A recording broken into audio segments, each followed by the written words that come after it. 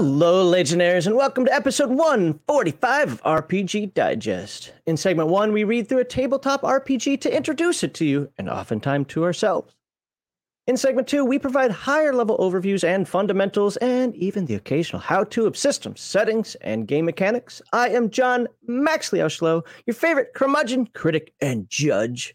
Along with me, as usual, is your fifth horseman of the apocalypse, Brett Heathen Dog Grissomer. How are you today, sir? I'm well. I am the horseman of happiness. Yay! Is that an apocalyptic horseman, though? No. I'm the anti-horseman according to them. They're like war, pestilence, famine, death. I'm caring and sharing and deception and no. Truthfulness. And when I combine, I can do a Care Bear share thing. Okay, that is pretty apocalyptic right there. You win. Thank you. Now, I want to get into the new things that happened to me this week because I've got a trip planned and it should be pretty awesome. But go ahead. Yours is awful, and I want to hear a lot of it. This training you're going through, what levels of hell are we talking about here? Are we talking upper levels like stealing bread? Or are we talking lower levels like diddling your mom and killing your kids and stuff? What are we talking about here?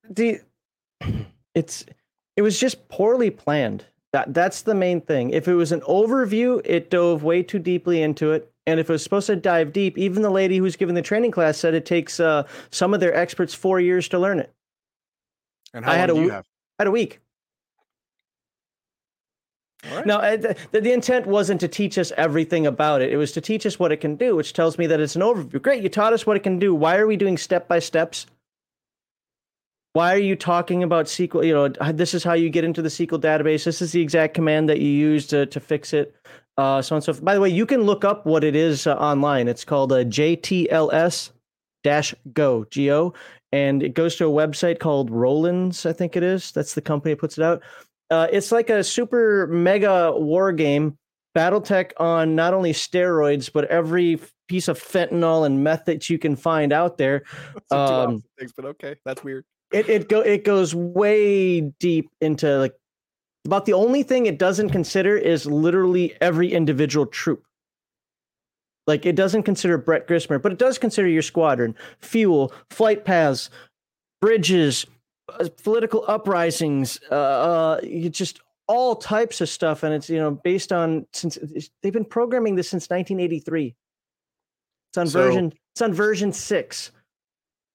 So it's the ultimate deep dive, Axis and Allies that everyone's had that one game where either you've played it or you've heard about it, where this game took 4 or 5 days to complete.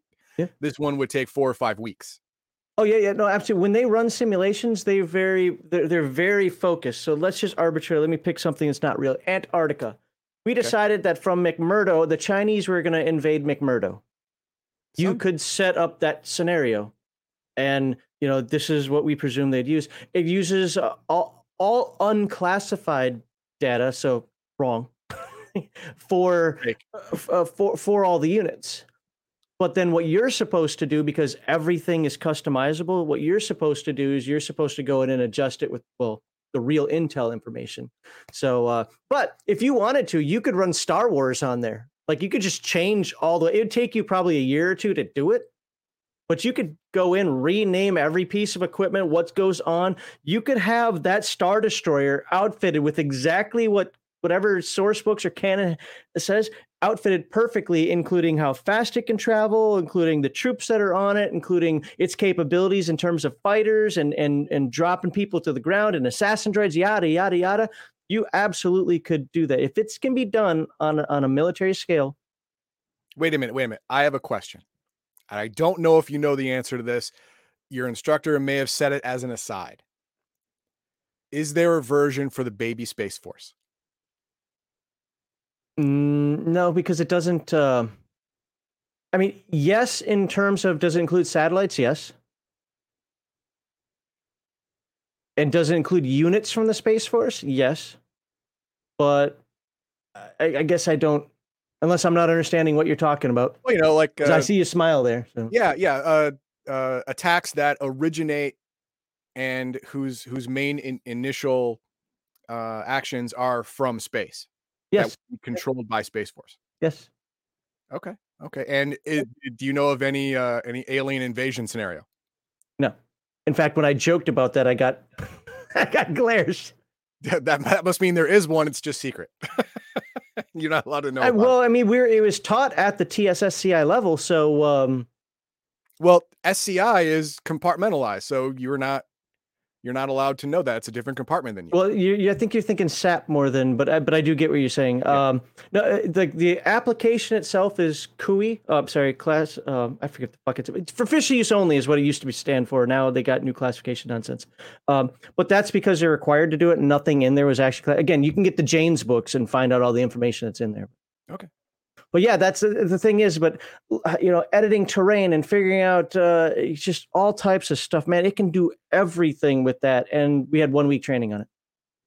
So if you had 4 years to actually, get good, scrub with Yeah.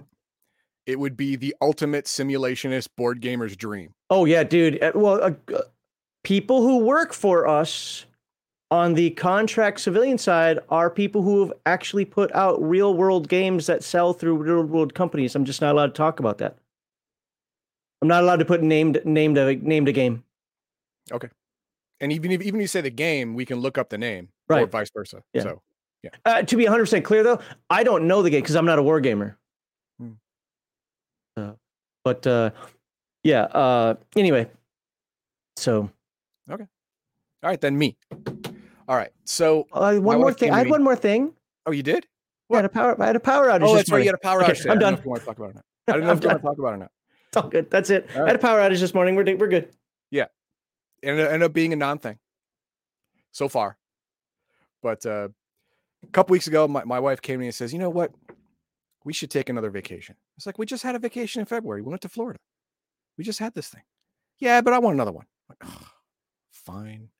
So I started looking up stuff. I don't want I want something that we've never done before. And something that my son would appreciate. So I started to look up trains. Amtrak, passenger train. And I found a pretty affordable vacation package because I live near enough to Chicago to where I can get there. It's not going to be a giant hardship, and that's a giant hub. So going from Chicago to almost anywhere on a vacation package is pretty cheap. So what I got was it's a 5-day trip.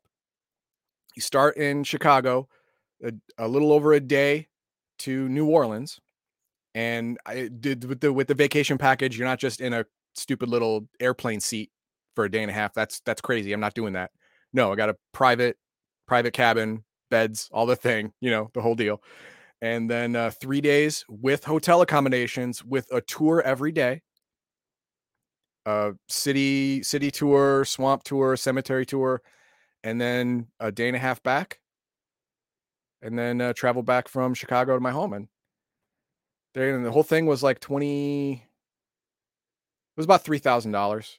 For how many people? For 3. all 3 of you? So Yeah, about all 3 of $1,000 each. Okay. Yeah, $1,000 a piece for 5 days with accommodations included. I have to pay for 1 or 2 meals a day, but I checked the hotel. It's the Hyatt. It's the Hyatt Regency, I think. No, Crown something. I forget the name of it. Didn't we stay at it and we went to Gen Con? The Crown. Oh, I thought it was the Westin is the one that I went when you went. It could have been, but they also have a Crown something hotel there in the French Quarter. So, and it gives free breakfast. Okay. And yeah, I usually stay at the Marriott. Amtrak is more comfy when you're doing a longer run because you can get yourself a cabin, and even the seats are bigger and spaced farther apart because you don't need to cram in like sardines to make profit. Because I believe because Amtrak also does cargo for the government, they get some kind of subsidy on passenger travel. I'm not sure. I'm unclear on that. I heard that somewhere. I don't know if it's true or not. But the tickets are significantly cheaper for what you get because food is included, drink, water and sodas are included, stuff like that. So it is significantly cheaper per minute that you're on the conveyance. So we're going to do that next month. So I won't be here on the 6th. He'll be all alone. Or maybe Crafty will get another day off. He'll punch his wife in the face and he'll be able to come on here himself. See, he left, so I can say that. He's not going to know anything. Maybe. So yeah, that's it. The 6th, huh? I won't be on leave that week.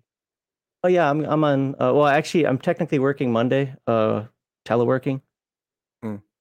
They're like, you can come to work, but the building won't be open, so you can take leave or you can telework. I'm like, I guess I'm teleworking. So I don't want to take leave, but I am taking leave the rest of the week. So I have this. Wait. The 6th. This 6th? No, not the 6th. The what's tomorrow? 3rd.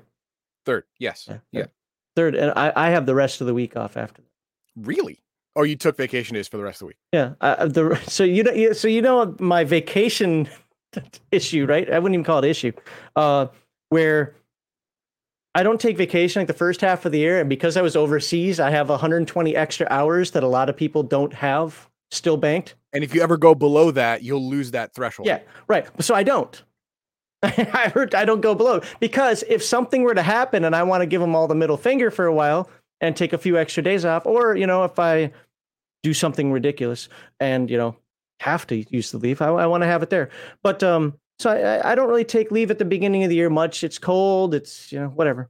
But starting this month, I have 1 week. Yeah, because we're in July. I have 1 week off a month for the rest of the year, and 2 weeks off in November. Why November?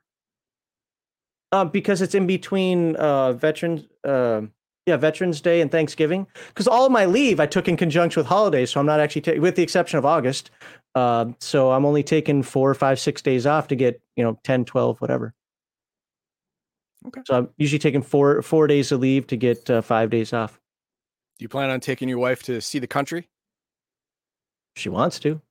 Go on a drive, rent an RV, go into super debt. Nope. No. Nope, that won't happen. I was really planning on going home for my 50th this year because my mom wants to see me. It's her birthday too, right? Well, her birthday's the beginning of September. Mine's the middle of August. And so I figured I'd go home for 3 weeks or something like that, catch both of them, hang out with people like Von Zarek, talk to some old friends, yada, yada. But that was because the government was supposed to pay that. Well, for me, it'd be about $18,000 raise for IT folks. And now I'm coming to find out. Then they said, well, they'll probably do it the next fiscal year, which is October. I'm like, well, that's cool. You know what? I can tighten the belt a little bit, between here and there, so that I can recover the money that whatever I use on the leave. And now they're saying, yeah, it's probably not going to happen. But Congress passed it. The VA's given out. DOE's given out. Yeah, we don't think we're going to. Yeah, but we don't have to, so we're not going to. Yeah, that's pretty much what it's come down. There's already been people leaving for the VA. So. Mm-hmm. Why don't you do that? I have, my job is cushier than what working for the VA would be. I've heard horror stories about the VA. For some people, it's just about the money. For me, work-life balance is important. And I've had too many friends that have horror stories working for the VA. So okay, you wouldn't take 3 cats with you on a road trip. I don't know. That's just ridiculous. You would kennel them. You would either have someone watch them, or you would put them in a open the door and let them go outside. And when we come back, hopefully they come back. Yeah, just have some kind of, well, you already have a robot that mows the lawn, so have a robot that turns on and off the faucet into a bucket, and they're good. You hunt for food, you drink this bucket of water that gives a certain amount every day, and you're fine. You're a cat. Suck it up. Go meet some friends. We got a couple others that are wandering around. So break some hearts, break some legs. I don't care. Do it. Right. So no.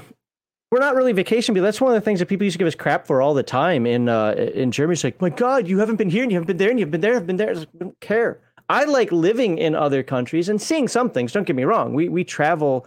We went to multiple countries. We did things, but we don't hit every little nuance unless it totally interests us. Like when she wanted to go to the gem, whatever it was, go see all these rocks somewhere in the middle of Germany. We went there, because she was interested in that. I wanted to go to Normandy. She didn't. So guess what? I went to Normandy alone. Wait. You went with her to the gem thing, which you didn't have interest in, but she wouldn't go with you to Normandy? Well, there's a difference. Well, one, money, but two is also the Normandy thing was 3 or 4 days. So she just wasn't interested in it, which is fine. She just didn't want to support you like a good wife. No, I'm okay with that. I'm okay with that because the trip had some failings with it. But I mean, don't get me wrong, it was good. It was during the 75th anniversary of Normandy, also, so a lot of the actual cemetery was closed off, unfortunately. But as they're preparing for the 75th anniversary. So, but going to see the 88 sites, going around, Saint Merglise, so forth. That all was good stuff. So, but yeah.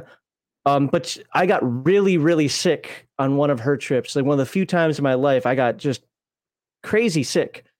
And she was going, or we were going to go on a tour. It was a wine tasting tour. Basically, you get on a boat. I don't know what the idea with Germans and boats is. You go up and down the river and you go to all these little stops, and every one of these stops is some wine or something that you can taste, and beer and so forth. And I got horribly sick and couldn't go, so she ended up going on that by herself. It happened. Okay. So, all right.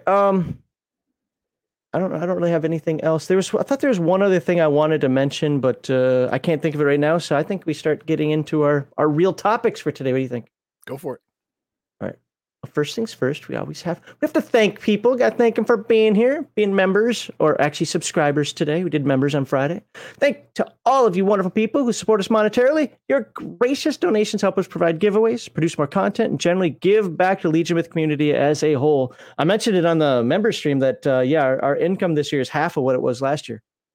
Why aren't there as many giveaways? Because I'm treading water with Legion of Myth. We just paid the StreamYard bill, and that one always kicks me in the ding.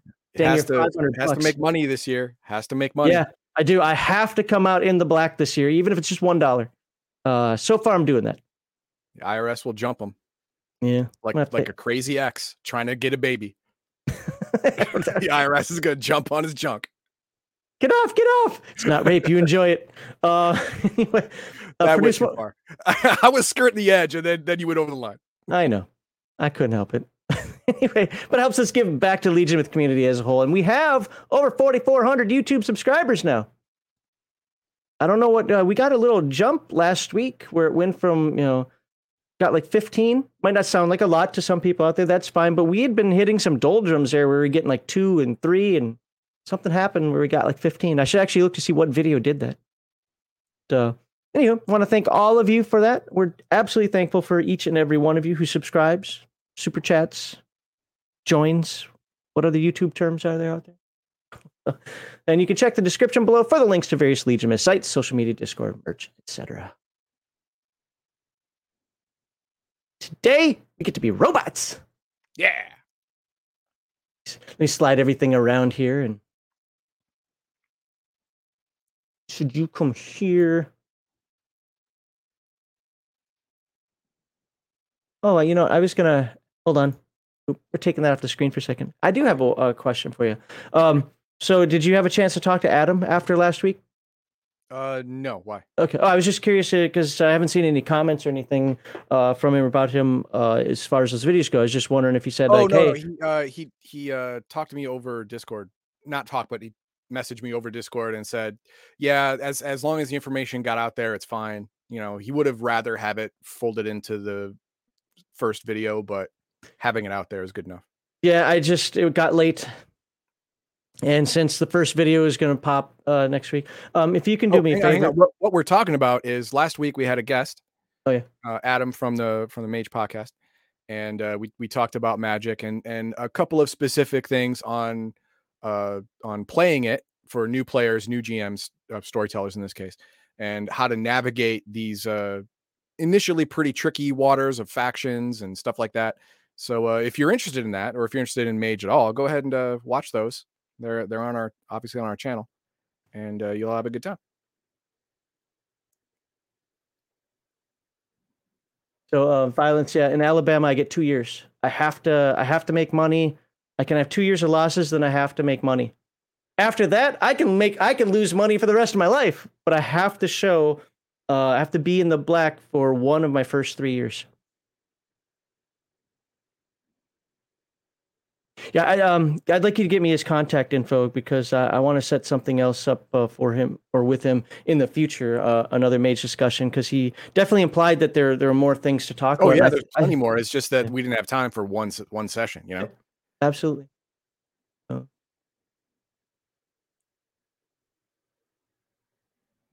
And present.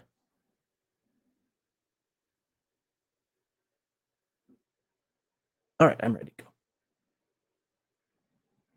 All right, today we continue on talking about Mutant Year Zero, and now we get to the fun ones. We get to talk about being a robot. That's right. So we're going to introduce you to what it means to be a robot and what separates you from the robots, say, that we were talking about in Mutant Gen Lab Alpha. And that's going to be the first part. And then the second part, we're going to talk about how to make your robot character. Now, like before, I already have a video out there that goes step by step on how to make a robot character. So we are going to skip some of the specifics. But there are a lot of differences between being a robot and being a living sentient creature. And we will talk about that. Should not be a shock to anybody. That should not be a shock to you, right? But we will talk about those because it might affect game mechanics or how you see the game.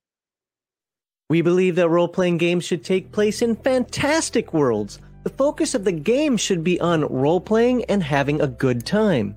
The core values of #RPGate and any good tabletop group are escapism, not representation, entertainment over activism, and natural, organic inclusion, not forced diversity. The charity we support is the Wounded Warrior Project, a national, nonpartisan organization whose mission is to honor and empower wounded warriors. Please refer to the description below for the link to where you can make your hopefully tax-deductible donation. Join us Thursday and Saturday evenings on twitch.tv/Legion of Myth to watch Heathen Dog and his team of dirty casuals play multiplayer games for your mockery and enjoyment. Here on our YouTube channel, you can watch these game-related segments live every Sunday at 1 p.m. Central Time, or check out the Friday Night Show stream where our panel of guests opine, comment, and editorialize on the TTRPG hobby as a whole. Please like this video and leave a comment to appease the algorithm gods. Share this video on your favorite social media platforms to help us peer out of the shadows cast over us. And if you have not done so already, please subscribe to Legion of Myth for more tabletop RPG goodness. All right, here we are with Mutant Mechatron. And yes, I like this cover too, Crafting Gamer. Yes, and as a matter of fact, during the intro, I decided to name the robot and the skull. And it's not going to be a shock. He's going to be Shakespeare the Wandering Bard with his best friend Horatio. There you go. You know, can't argue with that. Can't argue with that. That's a good one. So what I like about the painting is most people, when they look at it, think Terminator. Knowing the game the way I do, that's reverence. And you're gonna be like, what? Well, let's talk about Mutant Year Zero. Oh, sorry, Mutant Mechatron. So book is laid out very similar to the other books. In fact, so many things change names in here because you're a robot that sometimes I forget what's what, but because I know the chapter order, I know, 43, that's programs. Well, those are skills. 61, those are talents.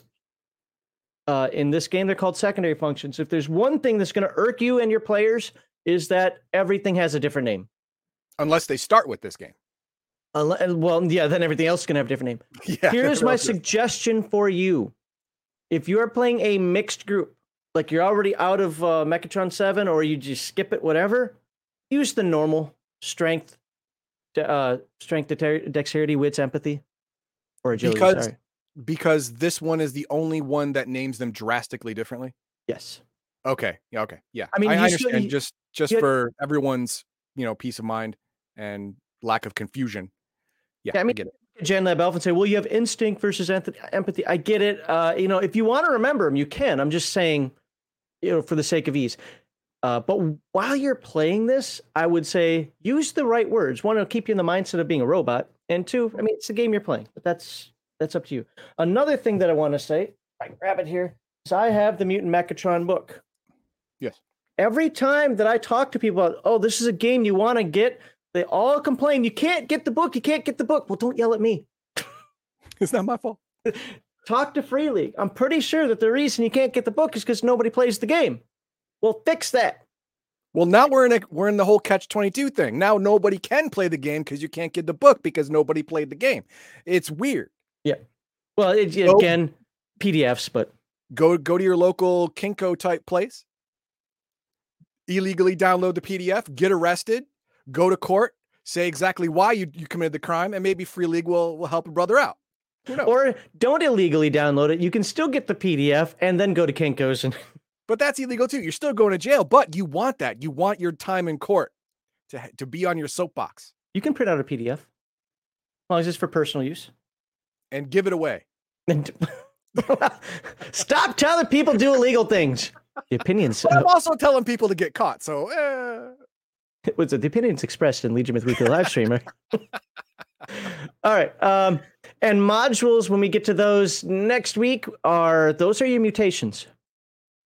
And the reason I'm saying this now is because I always forget these secondary functions, and modules to me seem backward, and I always screw them up. So, Heathen Dog, just so you know, secondary functions are talents. Sure. Modules are mutations. Copy that. All right. So let's move on. And let's read what it means to be you, robot. Nice. Yeah, see. I see what they did there. You did Shakespeare. I'm doing Asimov. There you go. You are a machine, a robot, built to serve and obey, without emotions or a will of your own. Well, this sounds like a fun game already, doesn't it? Sound good so far. You are part of the Mechatron 7 facility, a huge underwater collective of robots that produce everything the humans needed for their endless wars. But the humans went away. They ordered you to continue your work in their absence, and then left you to yourselves. Since that day, you have waited for humanity to return. It's been decades now. There we go. Now you can even read it with me. Ever since you were constructed, your sole purpose has been to follow the humans' final command. Until now. I don't know why, but suddenly everything has changed. You have become self-aware, a being with a free will. Johnny 5 is alive. Boom, boom, boom, boom. It's gonna be Arnold coming in here. Right? It's gonna be weird. You feel the urge to question what was previously unquestionable. Why should you obey superior robots? Where did the humans really go? Are they ever coming back? What future awaits you and the rest of the robots in Mechatron 7? These new insights have lifted a veil of denial from your eyes. Now, you see a decay where you're previously programmed not to see. Huge abandoned factories slowly rust away. The goods you keep producing are left to decay in untended warehouses. Everywhere there's debris. Debris? Wow. Debris. Leaks. Blacked out sectors. Bizarre scrap bots and mutated monsters creeping in from the unknown outside. Sounds like fun, huh? Oh, it sounds like a great time. Yep. The way forward is unknown. But one thing is certain. You need to learn more. Who are you and what is the purpose of your artificial life? Should you search for lost humans or build a new robotic society based on your own terms? It's time to find the answers in Mutant Mechatron. Okay.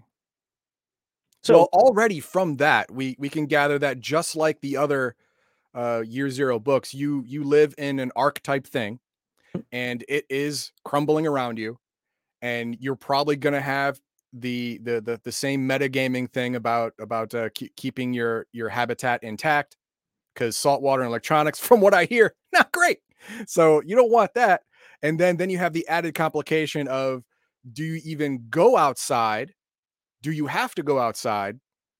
Do you care about humans anymore? There's a whole lot of questions here. This onion's got layers, man. I'm glad you said it in those terms because, as we'll soon see, there is a new skill in this game. Uh-oh. Well, remember before it was Know the Zone, and then what is it in Gen Lab Alpha? Well, there's the Dominate skill, but there's another. Well, this one actually has the skill Question. Question Yes. everything. Yes. That's X-Files. Yep. All right, in Mutant Mechatron, you play a robot. You are a machine built to obey and work for the greater good of the collective. Great life. Remember, you're a robot. Don't give me commie jokes. Nope. But you have recently also developed a will of your own. You are a robot, but also a person. Well, no. You're a robot. You're a robot with some feelings. Yeah. I wouldn't call you a person. Yeah. Okay. The robot you portray is called your player character, or PC for short. You determine what your player character thinks and feels, what it does, and yes, this game uses it. It is a well-written book. Yeah. So, what it does and says, but not what happens to it. Your PC may be a machine, but try to immerse yourself in its character and play as if it were real.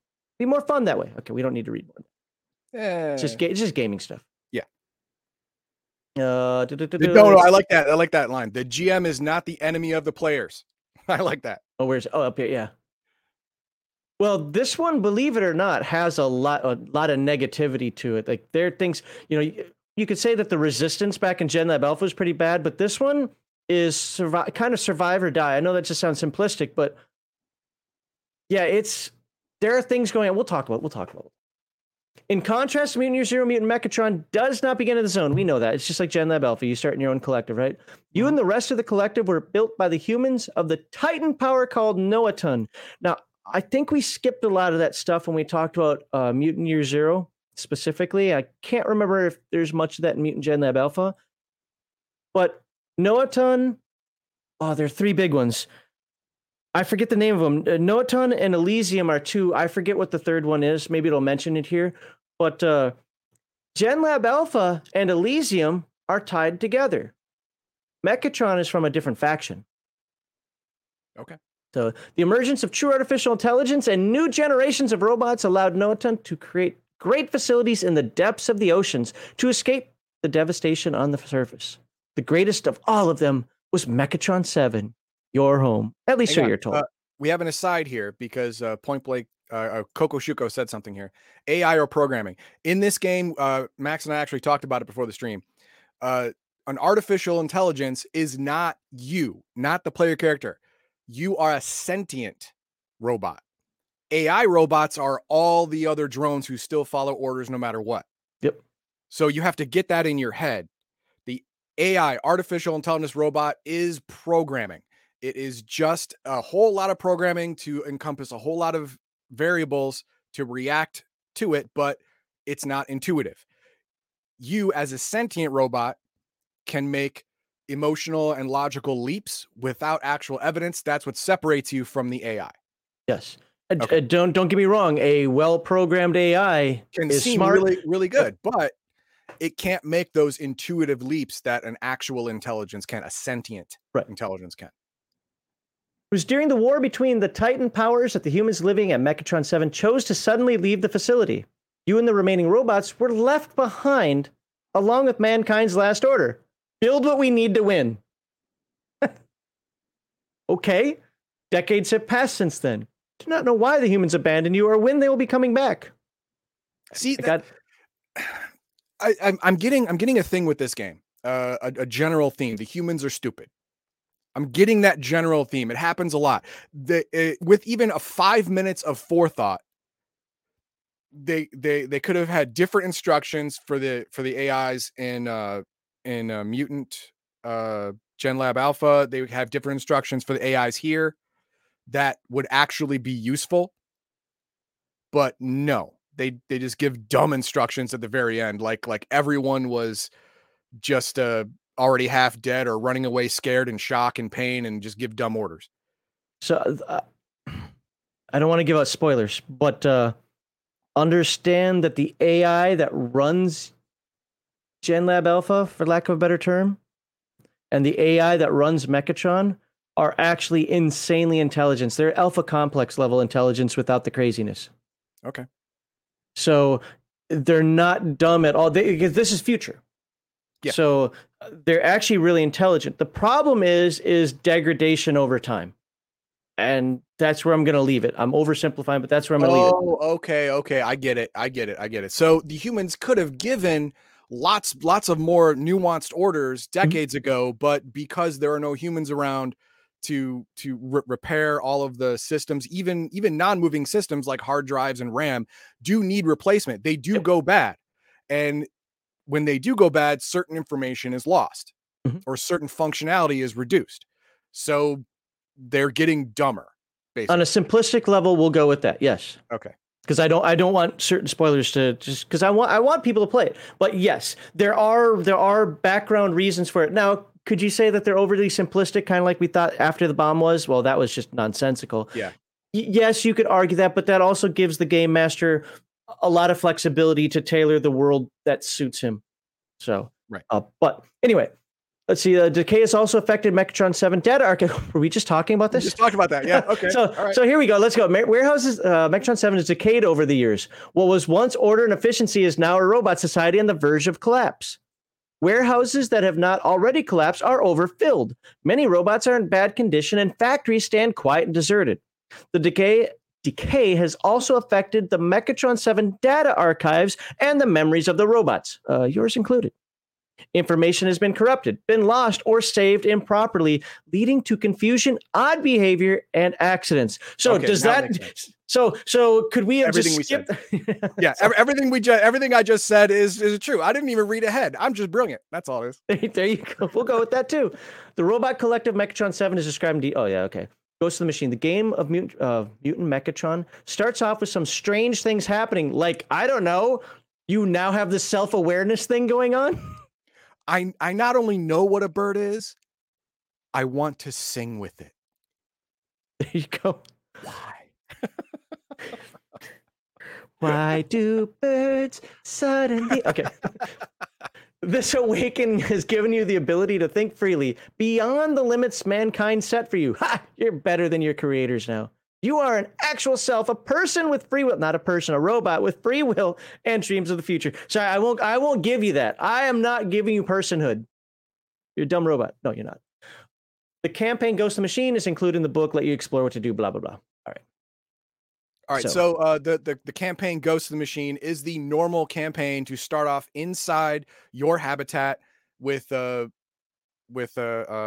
basic ideas of protect your habitat, decide whether or not you want to go, and if you do go outside for stuff, this is how you do it, blah blah blah. If you want to make your own adventure, you can. But I believe that that Max is going to say for your first time playing this game, it's probably good to stick with the Ghost in the Machine campaign at first. I like the background stories, and here's why.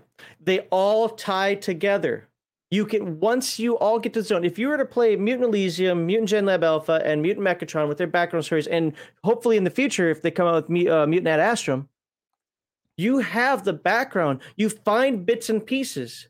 Right now, it'd be 1/3. Well, no, because Mutant Year Zero has information as well. So you get 1/4 of the piece of like, WTF, what's going on in the world? Why did we get to this point? To answer those questions that Heathen Dog was talking about before. And you'll only get 1/4 of it here from one perspective. No Adam and the robots, where you'll get Elysium and the politics, and you'll get Gen Lab Alpha. Well, again, that's Elysium, and the mutant animals. You know, why did they leave? You know, et cetera. And then when you get out into the zone, you're trying to rediscover what happened to the world. And if you want to follow down that path, if you think it's a real thing, you can look into Eden. And all of that ties into the history of it. And I think that the history isn't fantastic, but the way it's pieced together is worth the time, is worth playing it. Okay. So, there's something, eliminating it. So what do you do? First of all, you eliminate errors. Remember, you're a machine. Sure.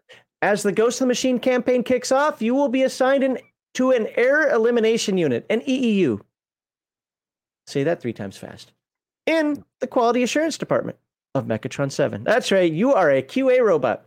Woo-hoo. Together with the other PCs, you'll be given the task of investigating other robots that are acting erratically in one way or another. By the way, robots don't like your sentience. You are broken. You're doing things outside of what you're supposed to be doing.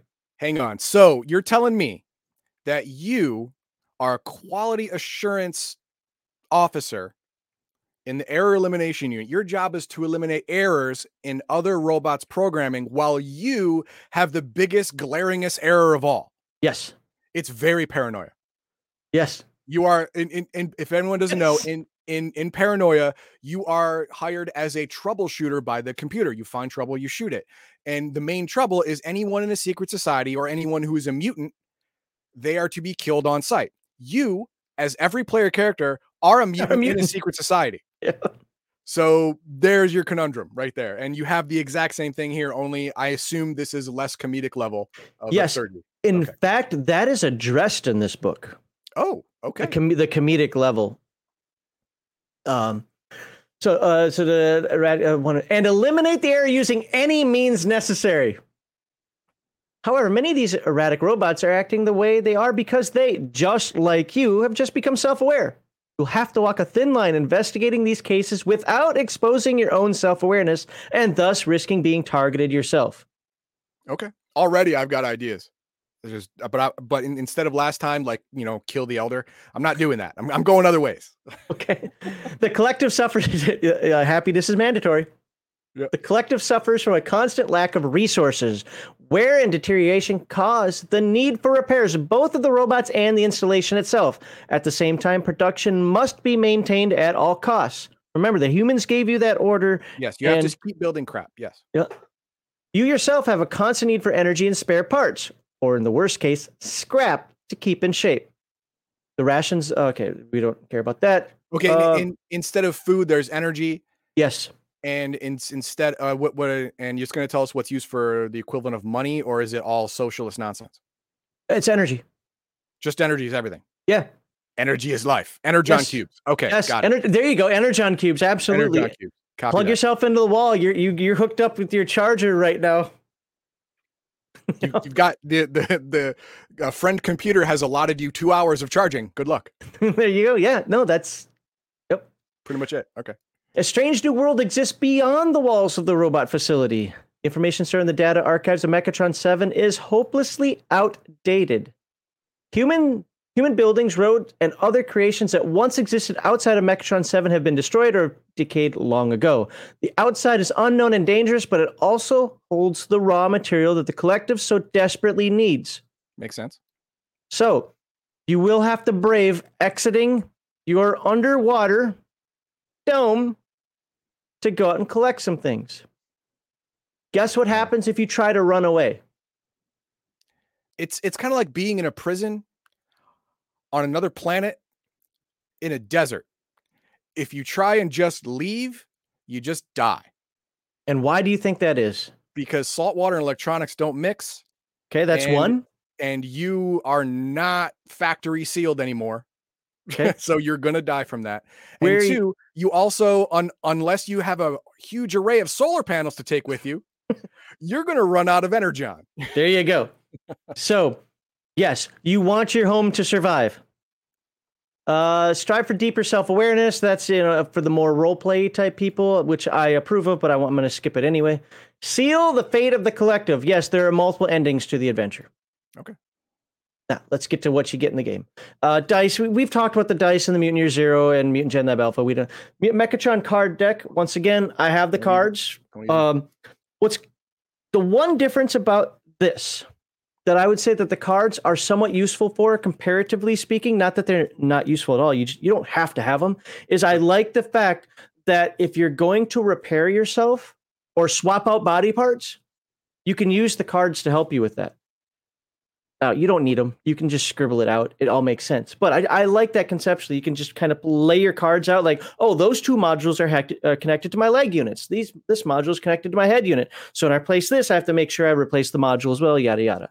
So it turns into a little what do you call it, totem pole. No, it turns into the skeleton song. Hip bones connected to the leg bone. Or that, yeah. Yeah.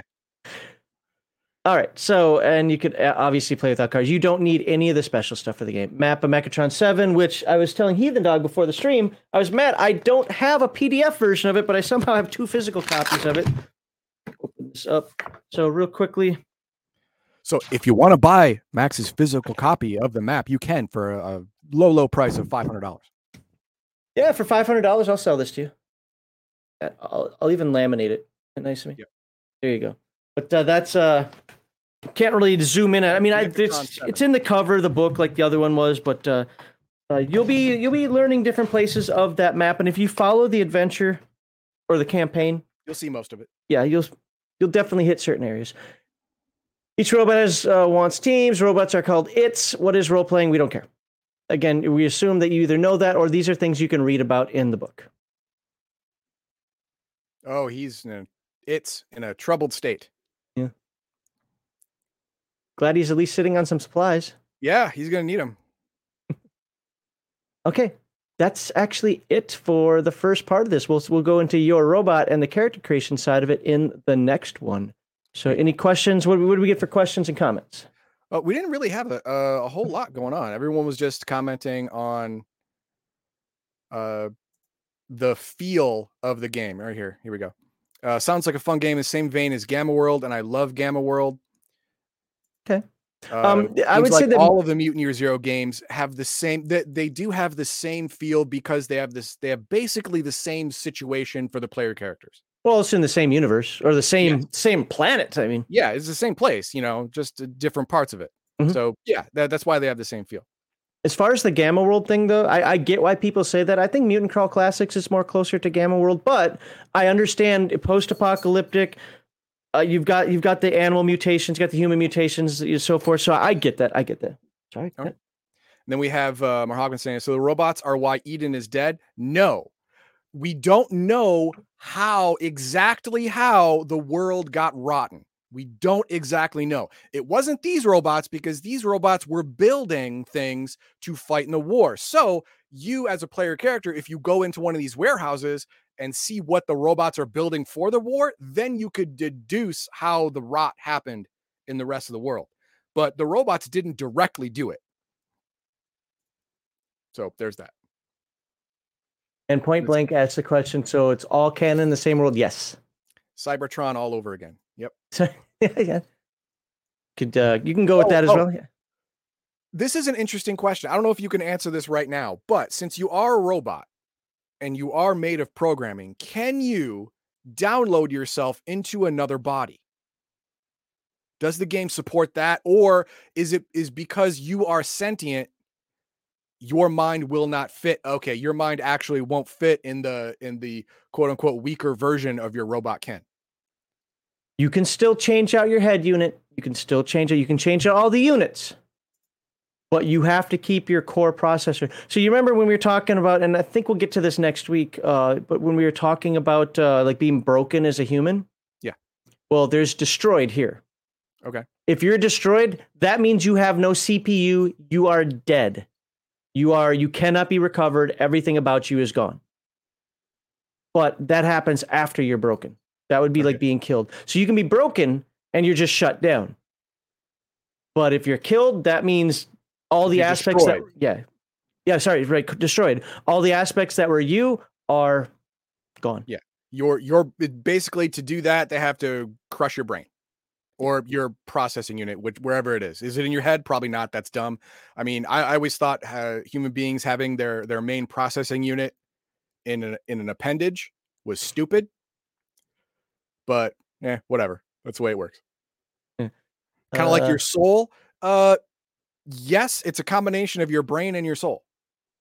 Because you have a soul, you're sentient, not an AI, and that's where you reside. So yeah, same thing.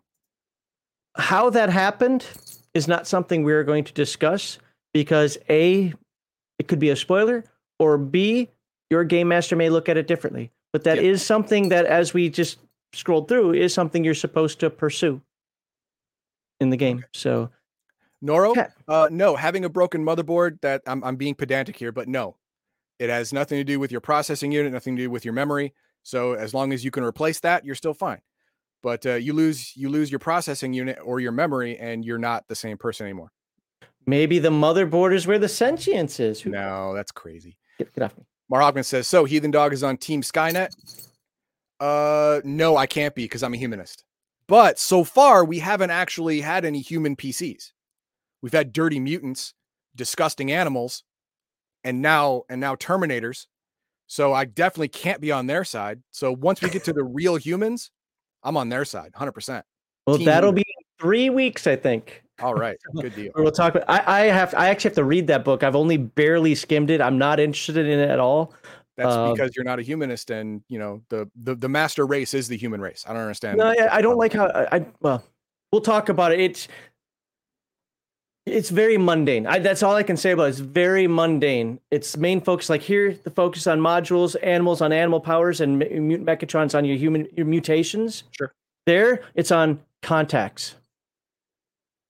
You are who you know. Yeah, that's really what it comes down to. Sweet. So that's how humans work. They're social creatures. Well, yeah, baby. but I mean, but for role playing purposes, it just kind of misses the. For me, if you like political intrigue and this guy runs games like Call of Cthulhu, it's probably going to be something much more interesting to you. Games of political intrigue or playing, D20 Modern is just not something I find interesting, which is probably the type of player that Mutant Elysium caters to better. Fair enough.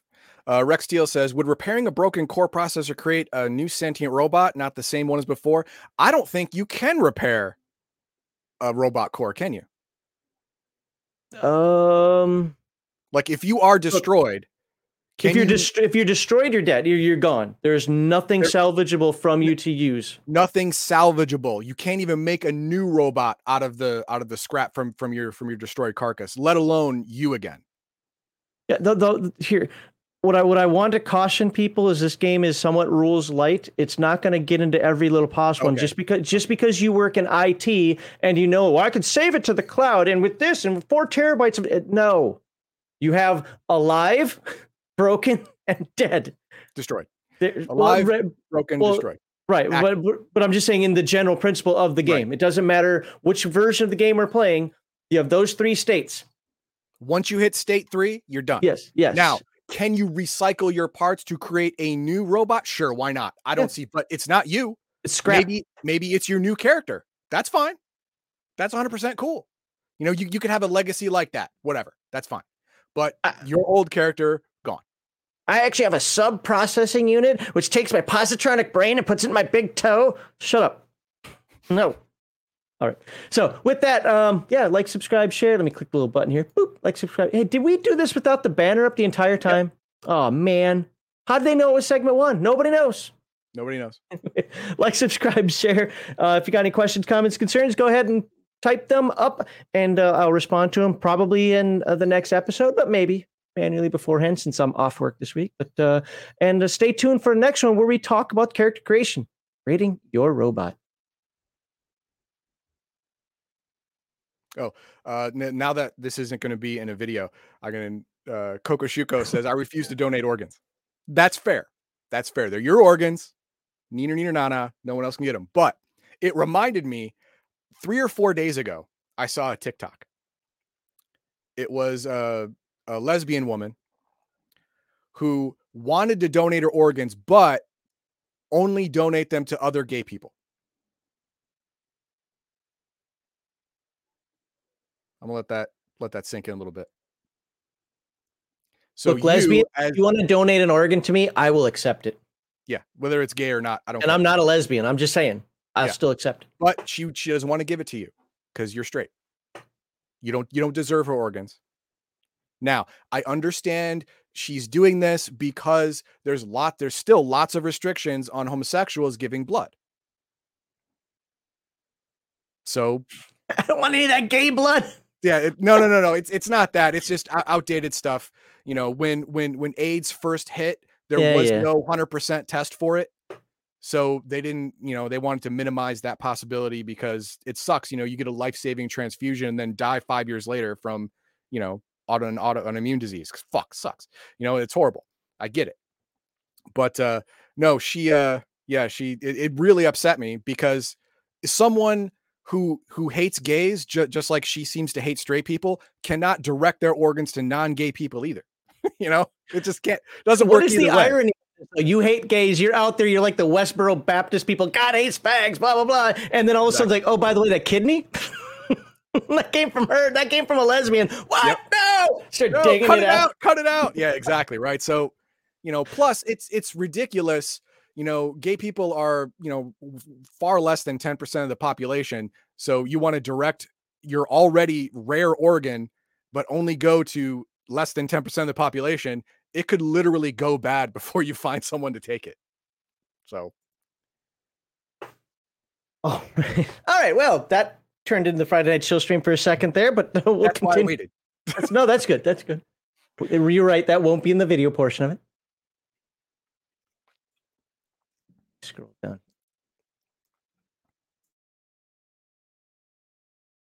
All right, for the second part of segment 1, we're going to talk about how to build your robot. That is right. We're saying build, not create, not roll, not all those nice little terms that people like to fancy themselves using when it comes to characters. Why? Because you build robots. Yep. And we're going to build one. And it is quite a bit different. It ends up with all the similarities you're used to from Mutant Year Zero and Mutant GenLab Alpha, but it is quite a bit different precisely because you are building the robot. The core values of #RPGate and any good tabletop group are escapism, not representation, entertainment over activism, and natural, organic inclusion, not forced diversity.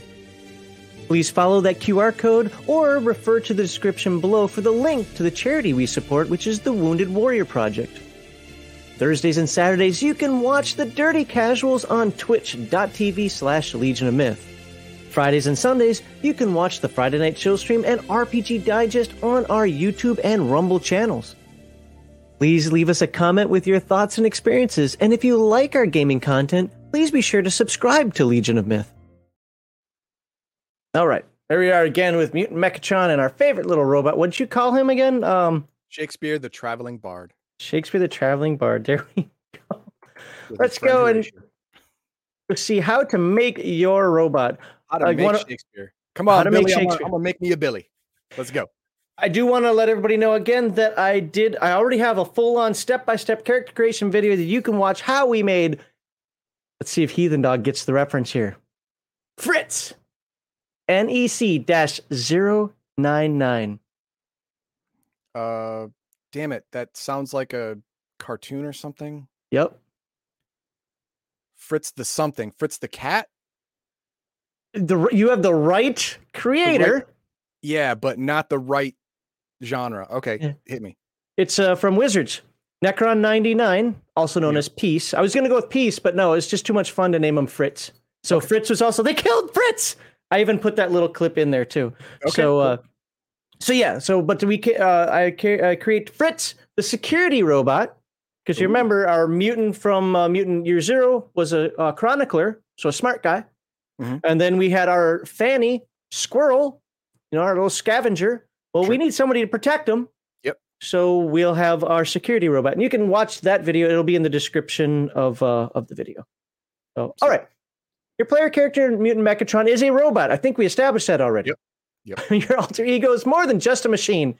It's a thinking individual with hopes and dreams of its own. All right. So how do we build the robot here? Well, first things first is you want the model, and there is a step-by-step. Where is that? There you go. Choose your robot model, pick a name, choose your chassis and parts, and we'll look at all that. So you can start with your model. Your model is like the role, like from before, and we are going to look at the roles or the models at the end of this, so you can see that. And there are definitely more than in GenLab Alpha, where there were only 4. I'm sorry, 5 or what are they called? Roles that you could be. And each model has a unique special program. Again, special program is like your special skill. Programs are skills. We're going to say program because these are robots, and he's going to correct me every time I say skill, but they're programs in this game. Your name is a little more interesting. Every robot that is not a junk robot has a nickname and a serial number. Remember I said Fritz, NEC-099. The nickname is something that a human could have. Whether it's the name of a man or a woman does not matter. The serial number comes from an ancient registry. It consists of 3 letters followed by 3 digits. Now you know how that's done. It's your serial number. Okay. And yes, it is just like playing Paranoia, where people always make jokes. You know how that's done in Paranoia, where how your name goes together with your where the beginning part of your name and then your alphanumeric at the end will actually create some kind of pun or whatever. Yeah, got it. Now, when you have chosen your model and your serial number, you are done with a part of your robot that cannot be altered. Can't change your name. Nope. I don't know why, but whatever. The rest of your choices will be possible to change after the start of the game. Your mechanical body is called a chassis. A chassis consists of 3 chassis parts, a head, a torso, and an undercarriage. Okay. Undercarriage could be legs. It could be tank treads. We'll find out more later. Spider legs. It could be spider legs. Woo. The chassis parts determine your attribute scores. We're going to take a closer look at that right now. Oh, no, we're not, because I have to explain this first. Attribute scores. Strength is now called servos. Okay. You'll make servos rolls to do things that are strength related. Sure. Your agility is now called stability. It's your gyroscope. I'd have tried something else, but I get it. Your intelligence, or wits, is now called processor. Okay. And lastly, your empathy or instinct is now called network. Okay. As you're networked in, because that represents, your connection to other things, other beings, yes, which is robots, and you have to connect through a network. So that's your empathy or instinct. I get it. Makes sense. Yep. Now you have chassis parts, and here's where the fun begins. Where are the parts? Couple things about parts. When you're in a group, only one player character can have a particular part. In the beginning. Yeah. Technically, yes. Okay. But if you're trying to soup everybody out with just the max of everything, I would tell you as a game master, it's going to be a while before you find another part exactly like that. And the reason is because, no, you're not supposed to be the same thing. This is what individualizes you. So, but if I want to make a robot rebellion against my Skynet master, we should all have a uniform. Okay, you know what? If that's how you're going, but you know what? It'll take you time to build that uniform. Which is good, because we have to get weapons and tactics and all that stuff. It's going to take time. I get it. No. I said I'm going away from. Did you good? I'm going away from that. I'm moving away from that. Oh, just because a couple people complain doesn't mean you have to. All right, servo. So we have servo strength. So let's just look at this Odessa Vega head. Okay. It's a small robot head that can endure rough environments. Okay, hang on a second. So you're saying that we don't roll stats here. You choose parts, and then these individual parts, you add up all of their ratings. Yes. And those are your stats. Yes. I get it. Okay. For example, when I built Fritz, my whole goal was to be a protector. So 100% I increased armor. That's not true. Somebody could be like, oh, you could have had one more point of armor. I could have, but then one of my other attributes would have been a 0. Which is bad. So I built him with 3 parts to have an armor rating of 9. So I went 3, 3, 3. So I focused on armor with that character. And in fact, the Odessa Vega, I think, is his head.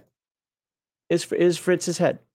So that gives me 2 in servo, so 2 strength, 1 in stability, and 1 in processor, but 0 in network.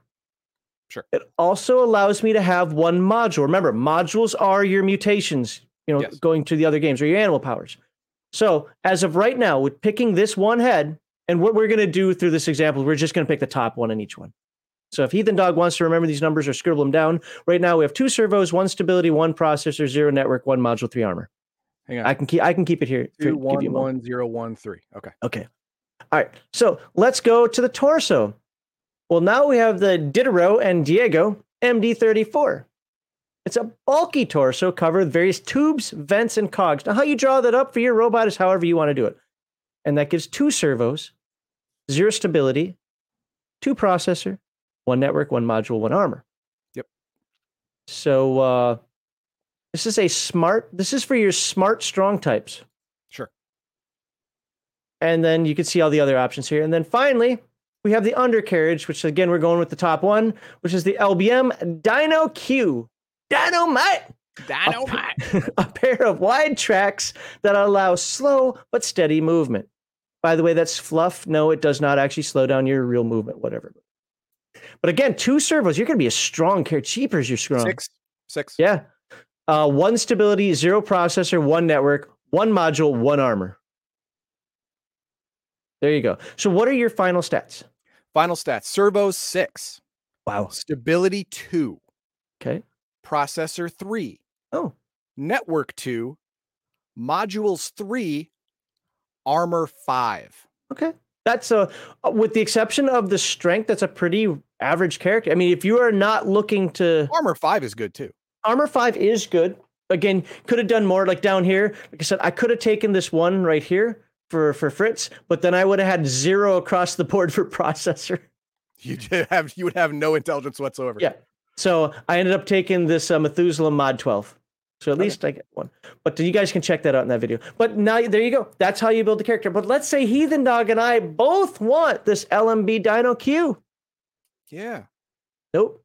No. One of us gets it. But we're twinsies. But that's where you start bartering and trading and like, hey, how about this?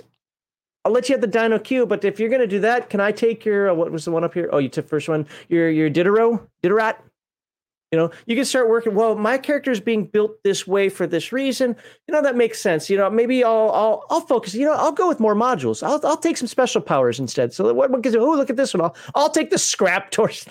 Oh my god, scrap torsos are very modular, but it's garbage for everything else. That's why it's called scrap. Yeah. Yes. Oddly misshapen torso built out of spare parts and scrap. Yeah. You know. Awesome. Yeah. Let's not do that. Hey, but you get superpowers from it. Scrap head. No, I'm good. I mean, look at this Phoenix one here. 0 modules. Yeah, I'd rather not have my lunch money stolen. Thanks. So, all right. So there you, but you get the idea. That's how character creation works. So we can skip most of this, and it talks here about what the attributes are versus standard. Programs are skills. We will talk about programs next week. Mostly say again, if you watch the Mutant Year Zero or Mutant Gen Lab Alpha, the Mutant Year Zero being the important one because we actually dive into this stuff. It's just their skills. That's how your character does skills. So let's look at this guy right here. He looks a little pudgy for some reason. Yeah, looks like he's no. He's a scrap robot surrounded in a metal female dress frame. Yes. Okay. Got it. Secondary function. Now, secondary functions, those are talents, and we'll again look at those next week. What are the different talents that characters can have? Now, nope. I was going to jump into modules. Modules will be next. Modules are down here. Modules. These are your special powers, and they use energy points. You can activate a module by spending an energy point. Interestingly, and I'm doing this from memory, you can also heal yourself, if I remember correctly, spending energy points. Or that's a module that allows you to do that. I forget. I think it's probably some kind of nanotech module. Hierarchy. If you remember in Gen Lab Alpha, we had the hierarchy because, you know, animals have a social hierarchy. Sure. If I growl louder than you or if I have bigger horns than you, I'm in charge. Well, guess what? Robots have the same. But unlike Gen Lab Alpha, where that's malleable, you know, if you stare down the big tough guy, you know, you gain a little bit and he drops a little bit because, you know, that's what happens. The alpha wolf doesn't stay alpha forever. No. Well, in robots, they do. And it's based on your, not role. What's it called again? Your job. Your job. Yeah, we'll go with that. Your function. So what happens when you refuse orders? Uh-oh. Don't do that.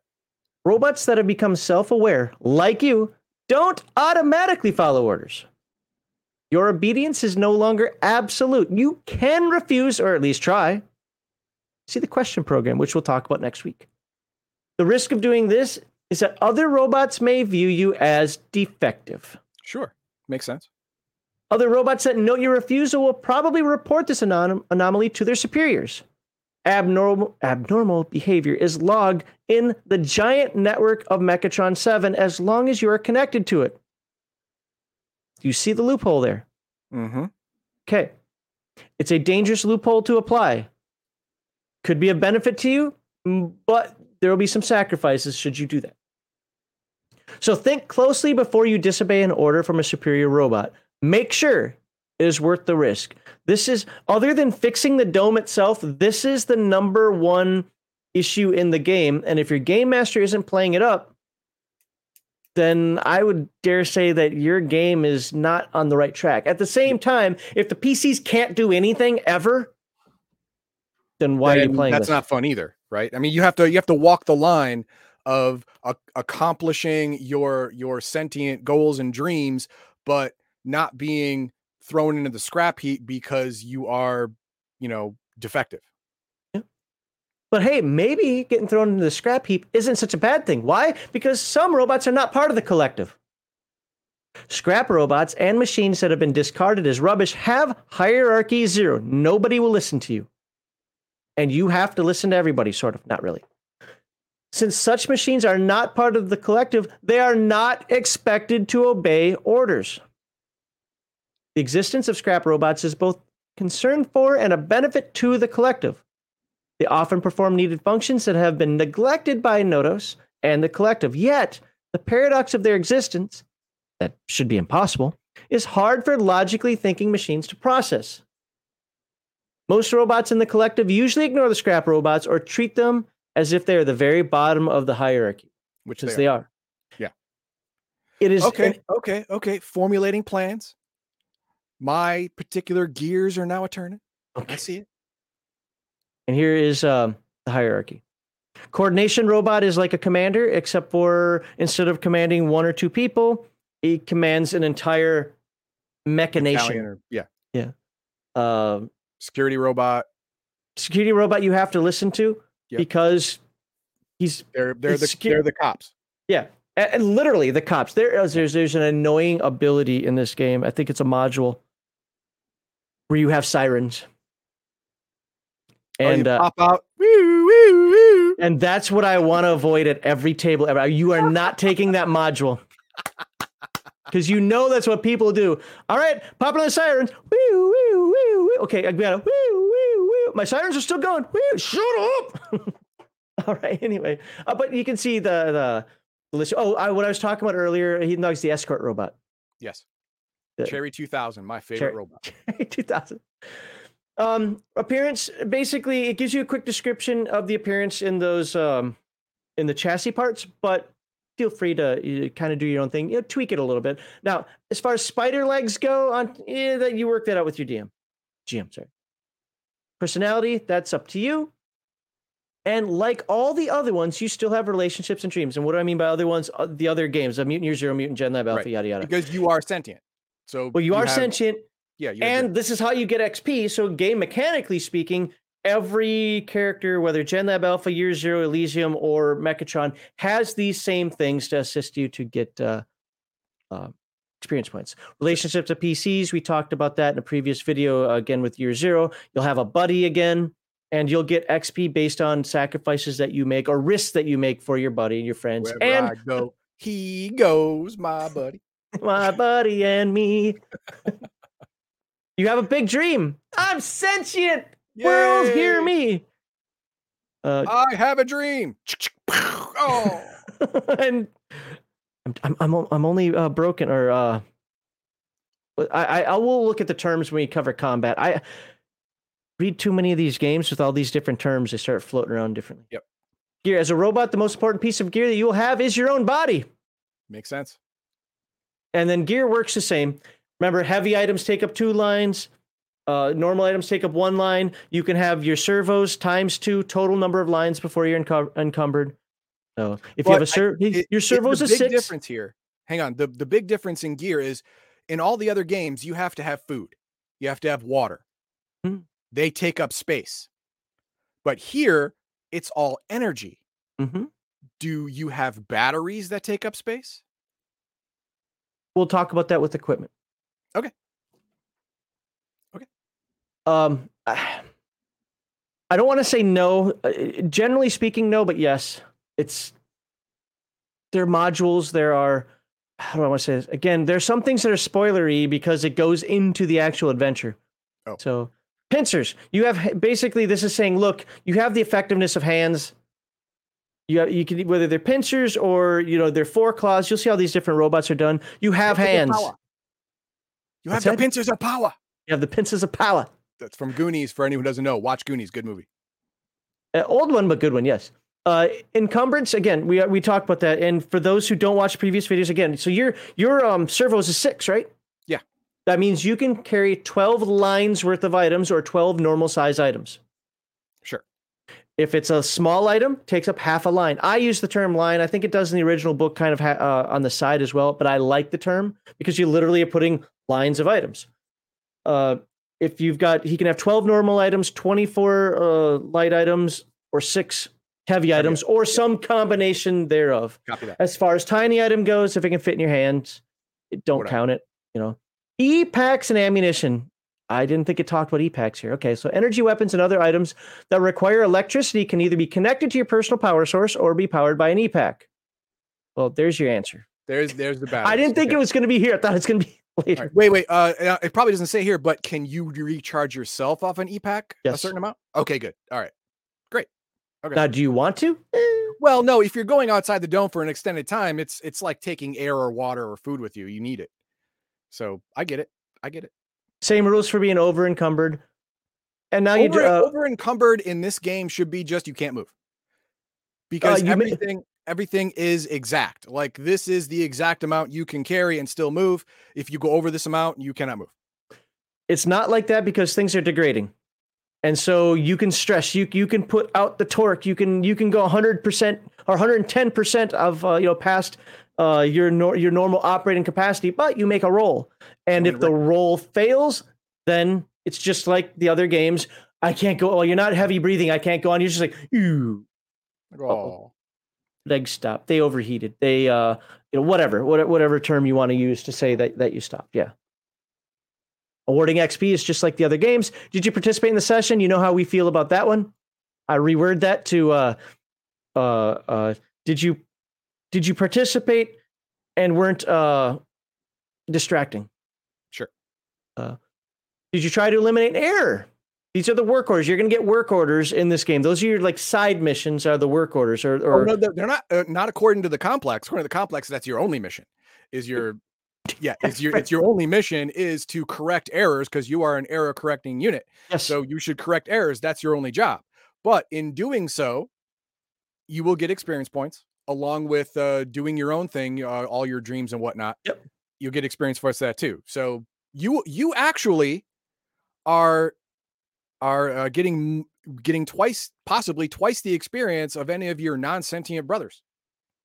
Not really, because this is just replaced with did you what is here? I got Gen Lab Alpha right here. It's just replaced in robot terms with oh no you something about the resistance. You missed my meaning. I mean other robots also, who are non-sentient, they can only get experience for they don't get experience, they just do their jobs.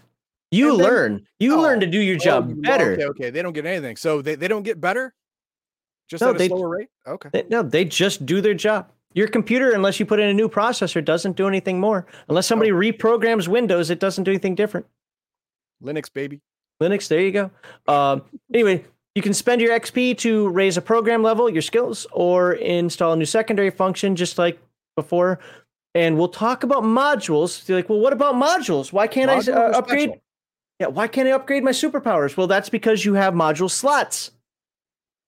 I plug it in. I got my SCSI cable. That's right. Going old school. Got my SCSI cable, or I don't. I'm Firewire, baby. Fire. Too bad you're too proprietary to plug into anything in the complex. Then. Oh. All right. To play a robot, things you should be considering: your self-awareness. I'm not going to go through each of these paragraphs here.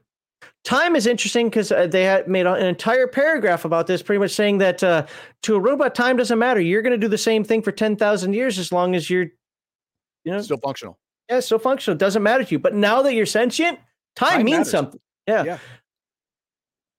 Yeah. Emotions, you now have these weird emotion things to consider. Gross. And that is part of character creation, by the way, giving your character a personality.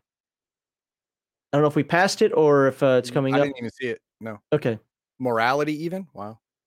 Yeah, well, it's disgusting because you now have, because the characters are played by humans, they just make the assumption that it's human morality. That now you're just created by humans in game. So, all of the robots we've seen so far have had 2 arms, for the most part, 2 arms, 2 legs, a head, torso. So they're made in the image of their creators. Yep. And so they would also probably think in the concept of their creators. But what does a robot do when it comes between efficiency and a life? This is a new concept for you.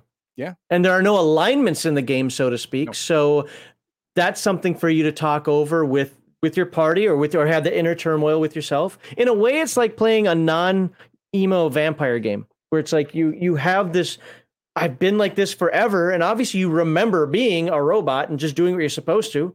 But you now didn't you've got feel this. anything about it. Now you got this Johnny Five thing going on, and you're like, is the war really the right? Is serving the military the right thing to do? I don't know. Except for the military is telling me to protect the dome right now, and that seems fair. So you can see this example character here. Plus, I'll show Fritz here in just a second. Is there anything we missed? We got name, we got model, and we'll look at the models in a moment. Personality, moody hypochondriac. That's my sciatica's kicking in. Annoying. How can you be a hypochondriac? You can't get sick. God. My sciatica is my sciatica. Get the hell out of here. You got your appearance here. Secondary functions, mass production. We'll talk about those next week when we talk about skills. Armor rating 6, pretty good, huh? Yeah. I mean, you're almost guaranteed 1 success. If you don't remember, you roll that many dice to prevent potentially prevent damage. Each success prevents a point of damage. Mm-hmm. Yeah. Modules, 2 modules, so not too bad. Basically 2 superpowers. A wire system. That has something to do with the network. I forget. And chainsaw. Oh, that's wonderful. Hell yeah. That's wonderful. Let's see. It is a security robot, right? Oh, an industrial robot. It's an industrial robot. It's a rusty chainsaw. Oh, man. Looks like for a hand. His name is Ash. There you go. Wait, what is it? Oh, it's not. It's Ranny. Whatever. Ash. Yeah, Ash. Laser welder also is a weapon. Well, yeah, you're industrial. I get it. That makes sense. But look at that. Bonus +2. You roll 2 gear dice with this thing. Okay, cool. It's pretty good. It's only arm's length, so it's only got a range about that far. But I mean, it's a welder. Yeah. And you can see the relationships here. And the special skill for this character is manufacture, which is the same as, if you remember the other games, the people who create stuff. Like, what is the scrapper? Yeah. To make tools and weapons and whatnot. There you go. He's met one robot named Limbo, and they didn't fill out the rest of the stuff. Development levels. Just like the Ark, there are development levels. Oh, okay. Are we getting that in the next segment? Like the no, it'll be the last. Not next week. It'll be the last week. The difference is you're trying to build up your Ark. Yes. Here, you're trying to slow the degradation. You can't actually fix anything. Just slow the decay. That's actually a question I can't answer. I want to say that through reading that part of it, ultimately, I don't think you can win. It's slow it down to the point of meeting all of your other goals. I don't like that at all. If I'm remembering correctly. Well, ultimately what ends up happening is you figure out, hey, this is about to break. Let's all get out. But you have to get to that point to where the higher robots agree to that. Because right now, humans told us to do this, and this is what we'll do. I got another plan. I have formulated my plan as a player character in Mutant Mechatron. Okay. You ready to look at the other robots? The other models? That one looks pretty cool. This is the BattleBot. Okay, I get it. Here, I'll zoom out a little bit. There you go. There's your BattleBot. Oh, yeah. It's got a cape. I mean, if you've got a cape, you're automatically cool, right? Even if you're a robot? Well, that's more like a cloak, but whatever. Fair. Yeah, you're right. You're right. That is a cloak. It's got a hood. But, I'm not questioning a guy with a huge gun that's half his size. I'm not questioning that guy. It has an Iron Man thing in his belly. I don't know what that is. It could be a Guyver main cannon for all I know. So yeah, I'm gonna give him a pass in the street. I'm gonna cross the street walking by him. Okay. Yep. Now your BattleBot might not look like this because you might pick different chassis parts. You might have tank treads. So sure. Let's see. What's the special program as target? It's kind of an annoying one. Increase the chance to hit. You played Earth Dawn. It's aggressive attack. Oh, okay. Well, it's a little different than that, but it gives you a bonus. You focus on this target. I am focused on Heathen Dog. Where he goes, I go. He's going down. Sure. But everybody else around him, because I'm so focused on him, gets a bonus to hit me. Okay. And again, we'll talk more about that next week.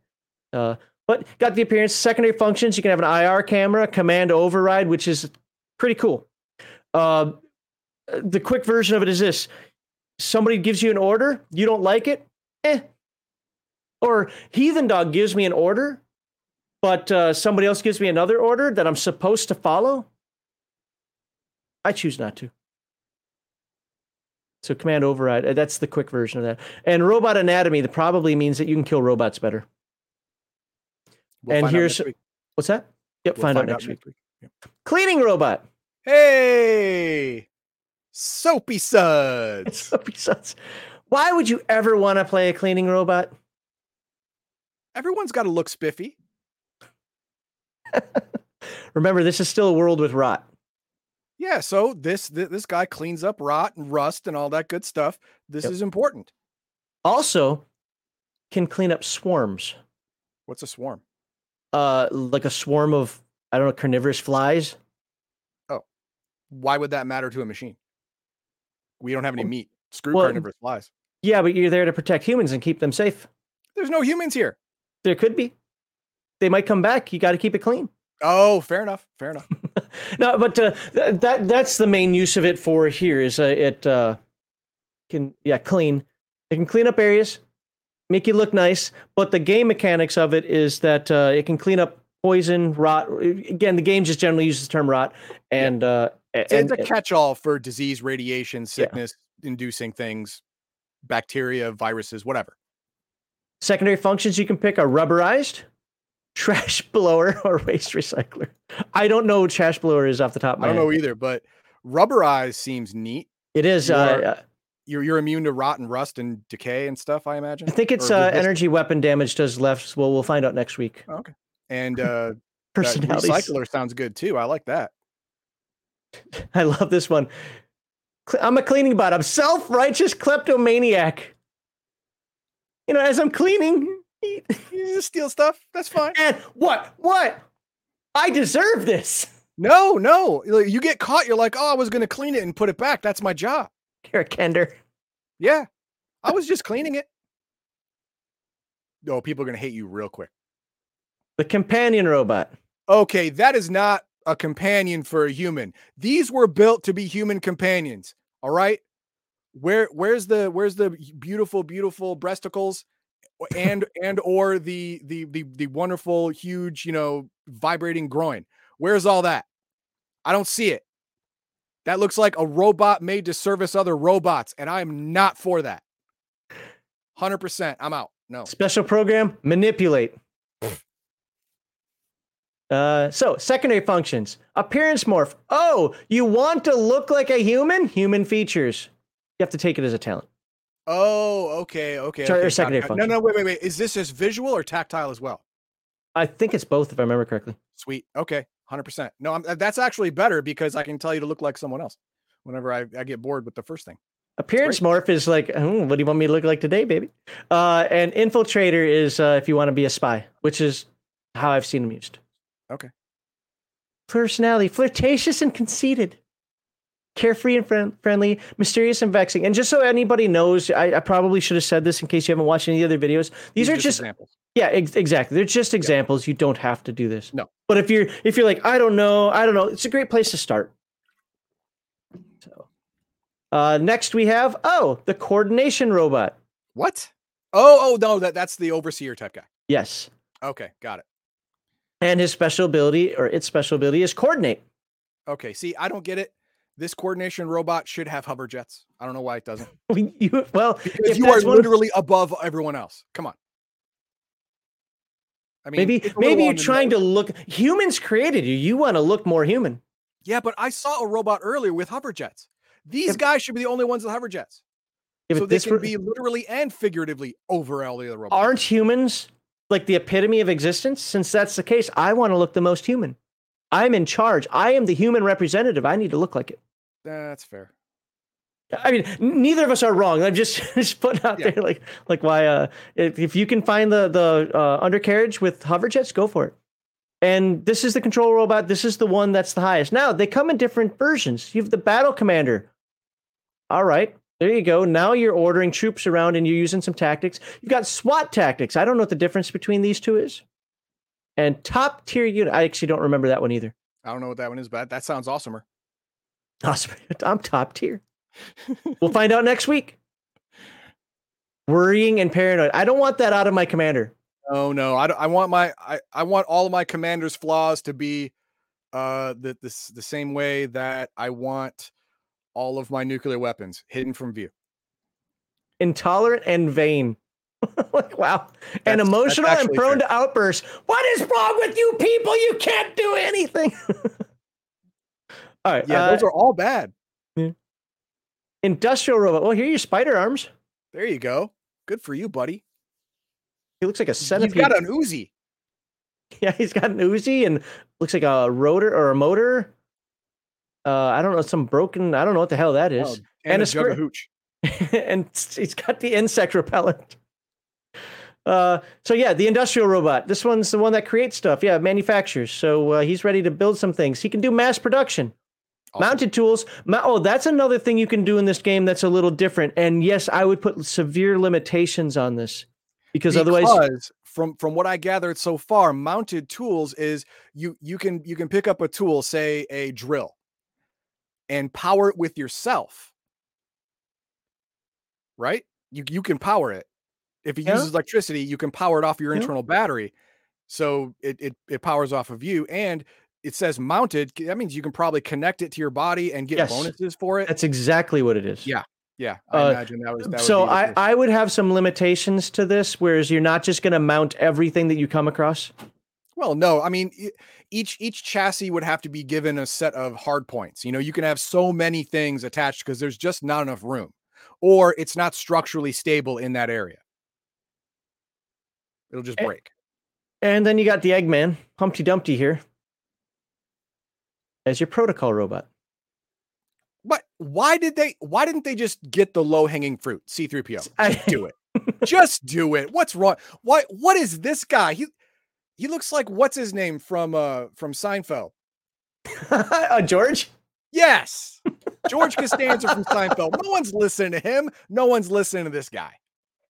Well, he's a protocol robot, and he can calculate, and calculate's a pretty cool feature. Calculate allows you to, when Han Solo said, never tell me the odds? Right. He can tell you the odds. Just go C-3PO. What is wrong with this game? I mean, there has to be something that looks like C-3PO, but is different enough to where you're not going to get Disneyfied on you, There's got to be that. Instead, you went with the Costanza disaster. What that allows you to do is you can re-roll if you fail. I choose not to do that action anymore. The odds of navigating this asteroid is 760 to 1, whatever the hell that was. And he's like, you know what? I rolled the fail. I choose not to navigate that asteroid belt anymore, and I've decided I'm going to turn around. Good choice. Okay, so you can't do the same thing twice, just like all the other games. Unless something significant has happened, you can't attempt the same thing twice if you failed the first time. But if you fail, you can just say, I'm just not going to do it. Right. Without any repercussion. Just go away. You can't push your roll. Nope. So you can't be like, well, let me see if I make it on a push and then decide. No. You roll, and if you failed, you're like, you know what? I'm not going to do this. Or you can say, I'm still going to try to push it and make it happen. Depends on what's important to you at that time. Or it depends on what you rolled. If you roll no successes and 3 1s or something like that, you're like, I want to push my roll. No, you don't. No, you don't. No, you don't. It's not that important. No, whatever it is. Nope. The sun will come out tomorrow, brother. Don't do it. Fat robot Yoda. He should be green, but he's not. Yeah. Well, Lucas likes to sue. Disney's even worse. So, all right. Coordination, support, interpreter, and ultimate clerk. Talk about those next week. And then everybody's favorite scrap robot. Yeah. Junkion. There you go. Dare to be stupid. Recycle. I don't remember what that is off the top of my head. It sounds good.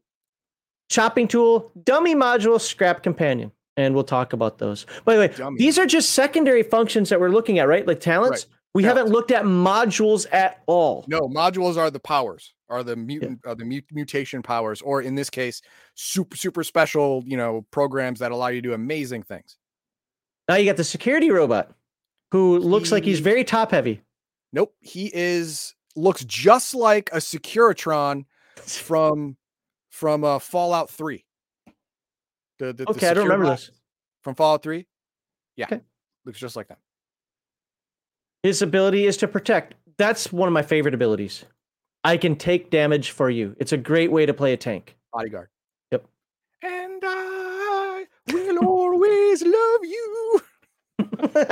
He can arm lock, command override again, and sirens, which we'll talk about next week.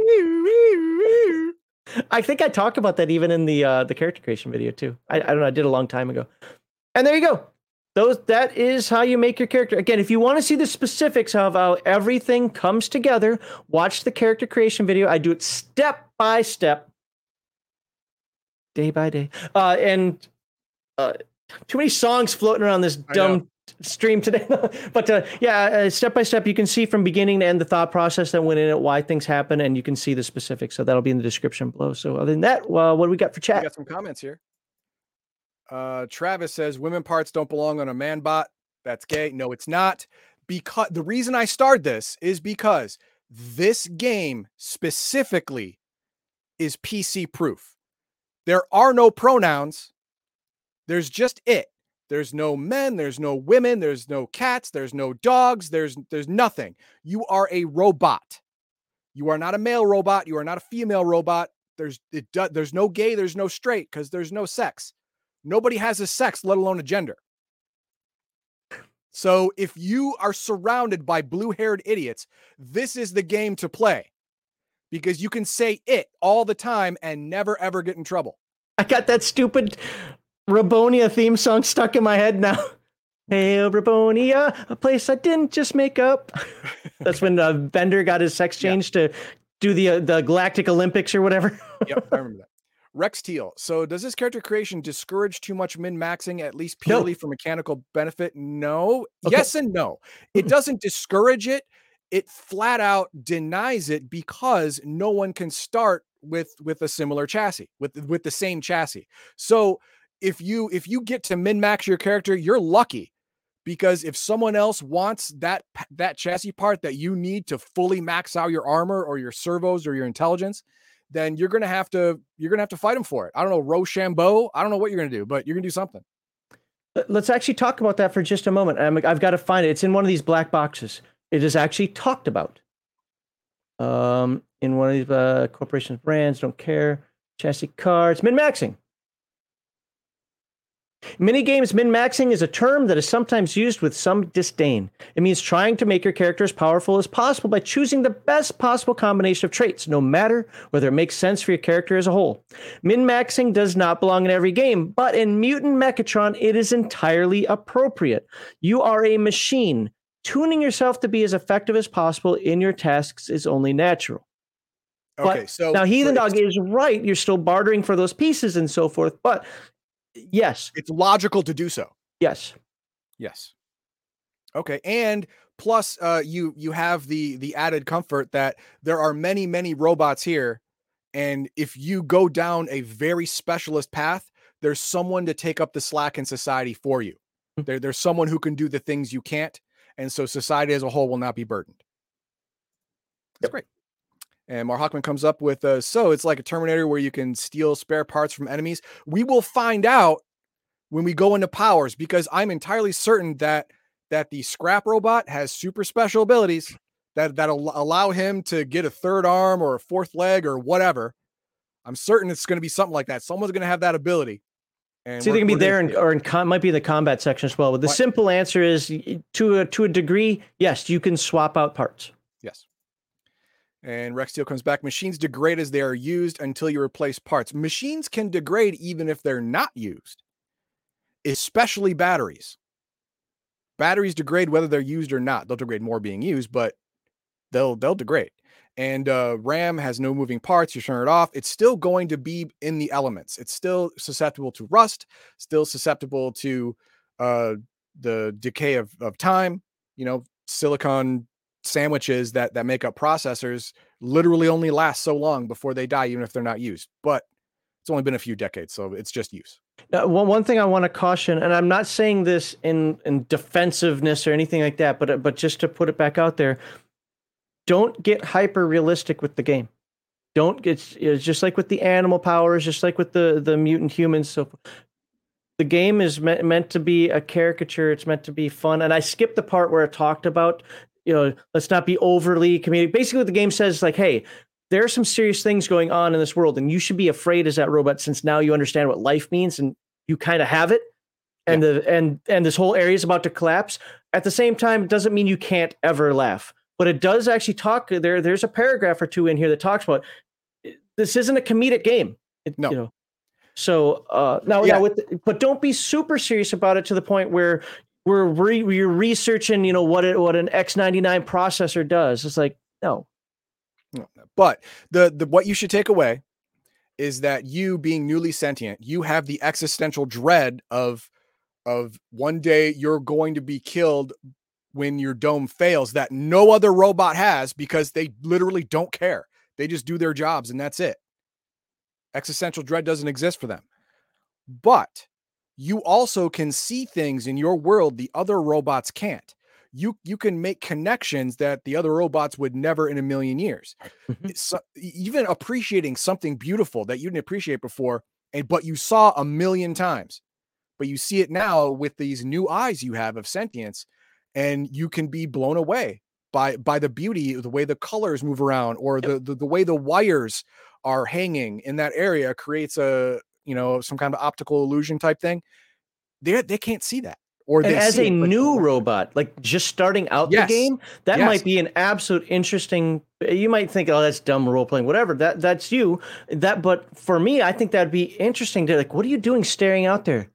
Do you see how the sun shifts color from this yellowish to this reddish? About 18 degrees up, and what are you talking about? We got a dome, but isn't that fascinating? That's again a simple thing like that can add a lot of character to your character. Funny. Coco says, I bet the scrap has the most potential. I bet you're right too, because it seems like out of the gate, it's the worst. But usually the worst seeming class in the beginning ends up being the best at the end. So I'm pumped to actually see the powers that the scrap bot can the Junkion can actually pull out. That'd be fun. I'll just leave that on the screen. Oh, there you go. You guys can read that on your own. Yep. Go ahead and do more chat. They can read that on their own. That was the last one. Oh, well, then I'll read it. Dark humor. A challenge when playing Mutant Mechatron is to hit the right note of dark humor that should be a part of this game without turning it into a farce. There's much absurdity to laugh at in Mechatron 7, and that's perfectly fine. This game need not be played with a deadpan seriousness. However, try to also highlight the deeper and more philosophical themes of the game. Individual desires versus the needs of the community, and exploring what it truly means to be alive. Okay. I think that's a good way to end the character creation aspects of it. Character section. Yeah. Yep. So, all right, next week we're going to talk about skills. We're going to talk about talent. I'm sorry.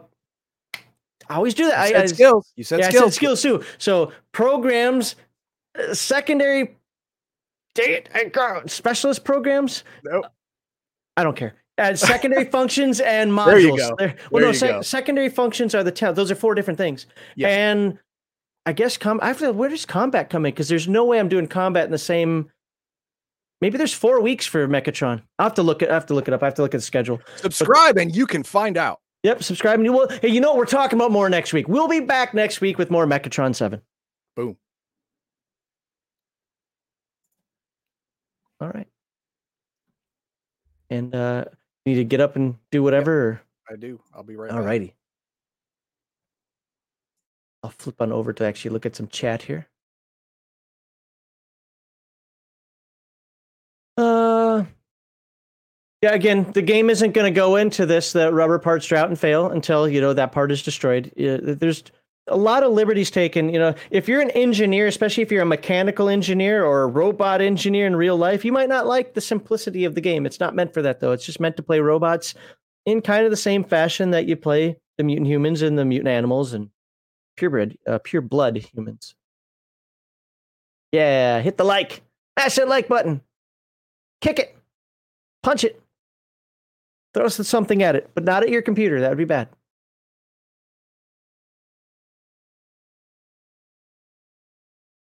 It's Sega Genesis game.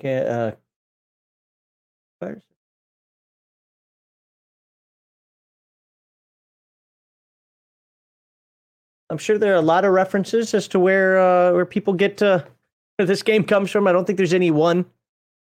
But yeah.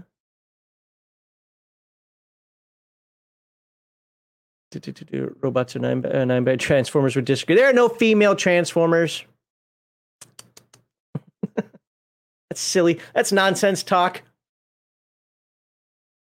Oh, the stream is not ending. We're just waiting for Heathen Dog to come back, and he's going to talk about Rifts Africa. We're done with Mutant Mechatron, if that's what you wanted. Unfortunately, yeah, you'll have to quickly backtrack. Well, it's still up in its unlisted form right now, because it will go private after the stream is over. But if you're here for the Rift stuff, guess what? You haven't missed a thing. Be on that in just a moment. You're going to learn some things about Rifts Africa, something I don't know anything about. Other than it has like 2 covers. Okay, he's got that cover. There's also another cover for it, but this is the cover I like. Yeah, this is the cool cover. All right. Let me get your thingy-majiggy up. Oop. And hold on. Holding on. Standing by. All right, today Heathen Dog is going to regale us with an oft-requested world book from Rifts Africa. What are you going to be telling us about today, Heathen Dog? All right, I'm going to separate this into 3 sections. So if you're watching on YouTube, on Memorex, you're going to get 3 different videos.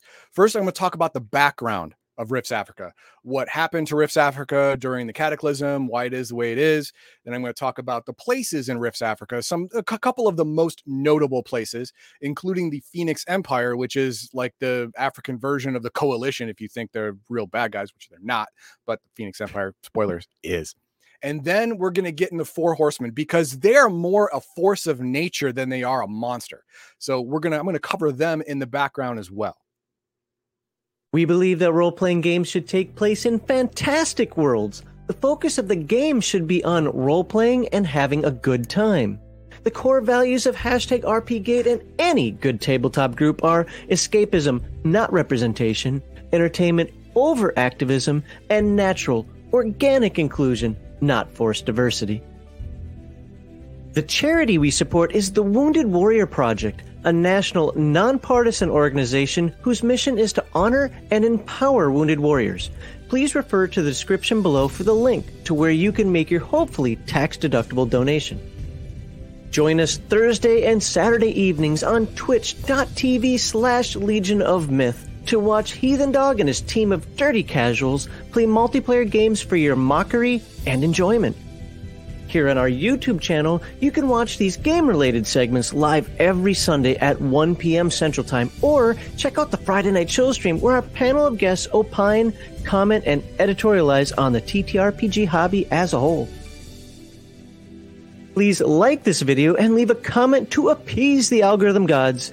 Share this video on your favorite social media platforms to help us peer out of the shadows cast over us. And if you have not done so already, please subscribe to Legion of Myth for more tabletop RPG goodness.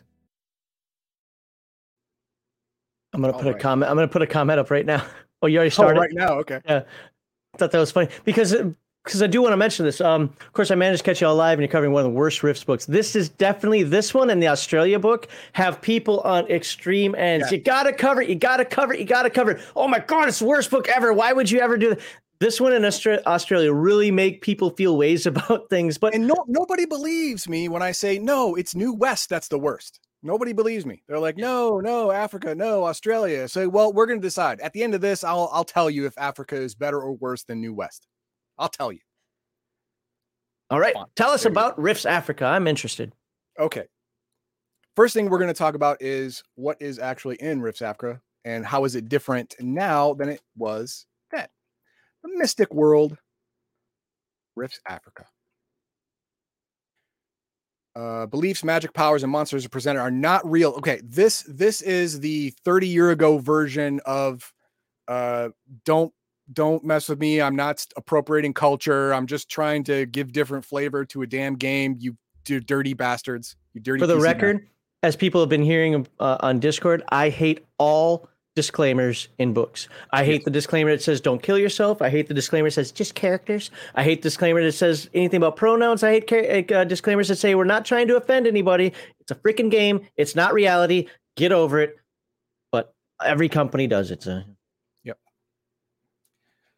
All right. So the people of Africa have always seen the world in a very different way than Western cultures, possibly more than any other people on Earth. Magic and the supernatural have been part of their everyday lives. Now, you have to think about this way. In the beginning of man, magic was real. Magic existed in the beginning. And by all, scholarly, writings that we have, this is the cradle of civilization. This is where humans first developed. So magic here is an ancient practice, and it was passed down throughout the countless generations up until now. So the magic in Africa is primordial type magic. All right. So that's why all of the magic in this book is significantly different than in, say, the Rift's core book or in a European Rift source book, because it's less spells and more ceremony, dance. Is it even intuition? Say the Druid? I would put it closer to the Druid, okay, than say a Leyline Walker type magic, but it is much more holistic than even a Druid, in my opinion. All right, and here there's lots of spirits. There's lots of they call it bad medicine. You want to call it bad juju? Great. Now I got a Bon Jovi song stuck in my head. Yeah, bad medicine. Yeah, I get it.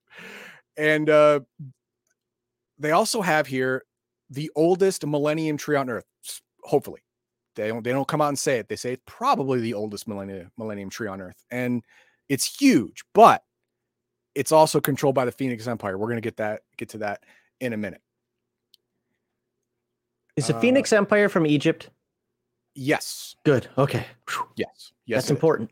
It is important, especially when you realize exactly what it is. And we go to special places, highlights of Africa. Just like the rest of the world, Africa was affected greatly by the cataclysm.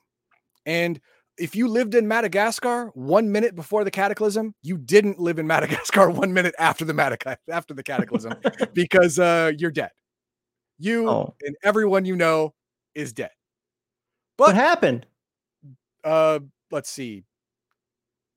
Tsunamis, earthquakes, typhoons.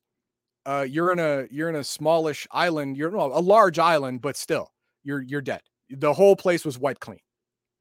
It was just done. But if you live in the African interior, well, there's a little safety there.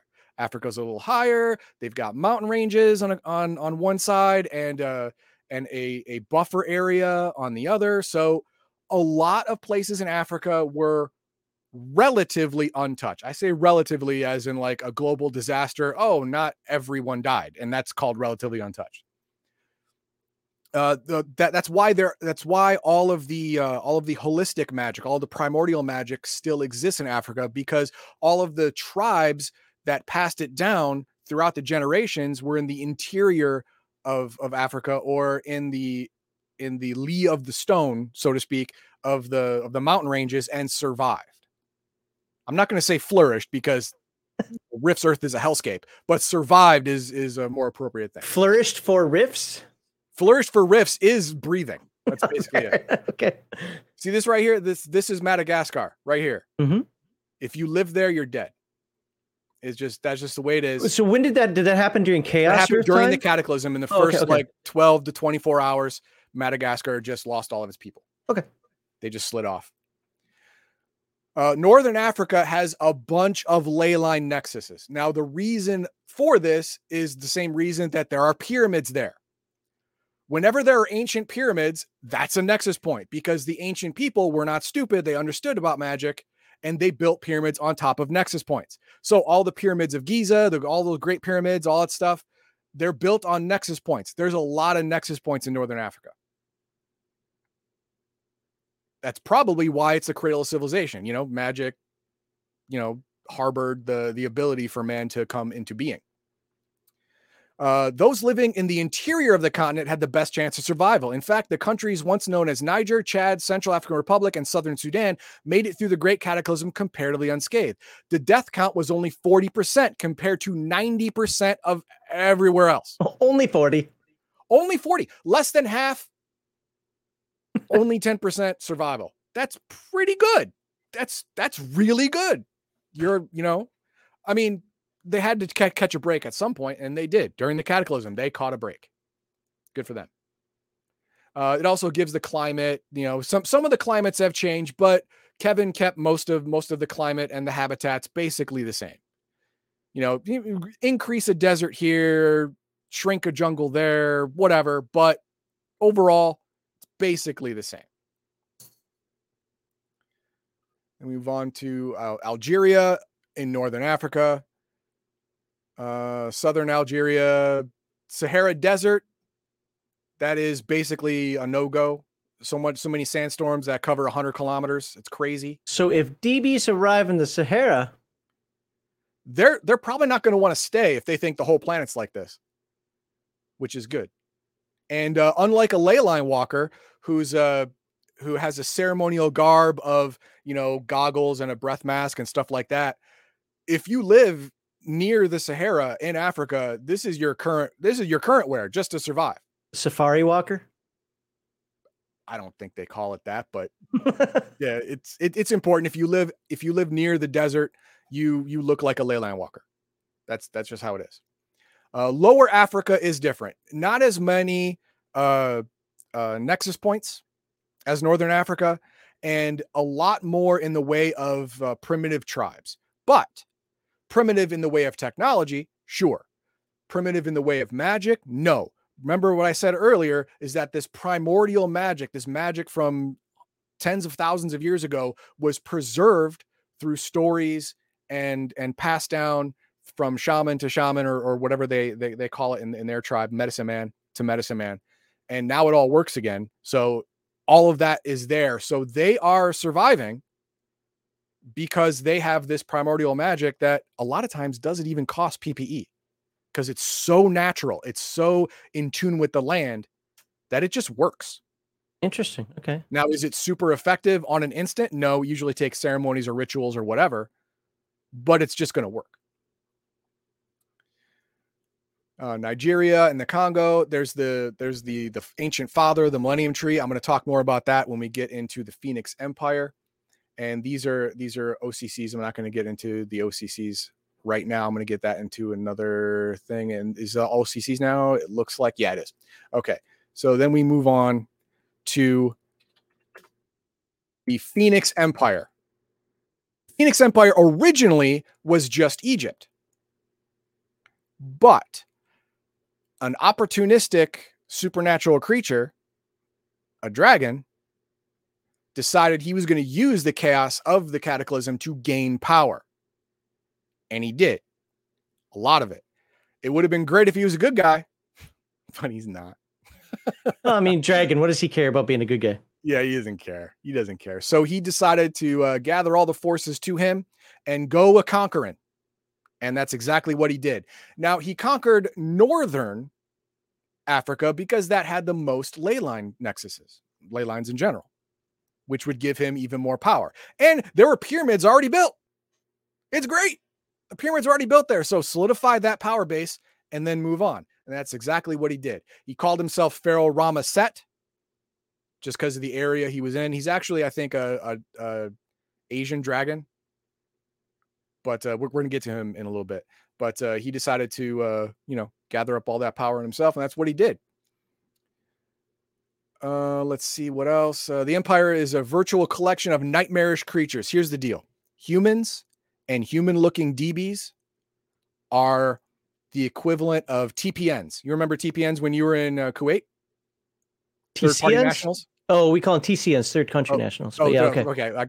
I heard them as TPNs, third-party national. But you are the bottom of the totem pole. If you're a human or you are a human-looking DB, you are garbage. If you go to the police and say, "Hey, this guy robbed me or beat me up," and it was a supernatural creature, you're told, "Get the hell out of here.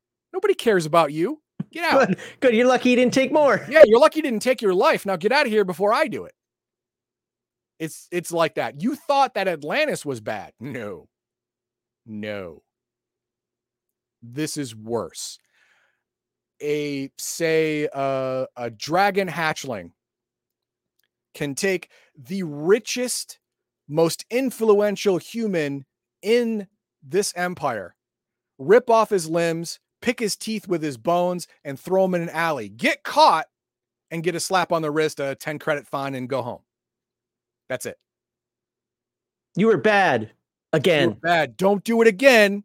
Now go home. Okay. And he'll go home. And it's fine. That's just the way the empire is. You don't like it? That's tough. Get out. Of course, the nearest way out is an ocean or a desert, so good luck. Good luck getting out. The law of the Phoenix Empire. Human and noble characters may report an assault, crime, or injustice, but the authorities will take their claims lightly, seem exasperated that they're even here talking to them, or do nothing. That's it. Now, the only thing you can do, there is actually a job for humans to interact with the government in any way, shape, or form. You get a non-human DB to negotiate for you to the cops or to any government official. You pay them money, and they're the ones who are talking. Sure, everyone knows you're talking for a human, but you have a better chance of getting something out of the deal if the mouthpiece that's talking for you is a non-human DB. That's a lot of suspension of disbelief right there. It's like, I know talk for you, but you don't look human, so we're good. What do you got to say? Exactly. No, think of it this way. Everyone in the government looks at you as a human and has an involuntary disgust reaction. And that will color everything they think and do from that moment on. But you put a friendly face on this garbage, polish this turd of a human, as in you have a representative who doesn't automatically give the government this disgust that you even exist. And you can get some stuff done. It's still a turd, but it doesn't stink so badly. Exactly. You're representing a turd, but the turd's not here, so I can't smell it.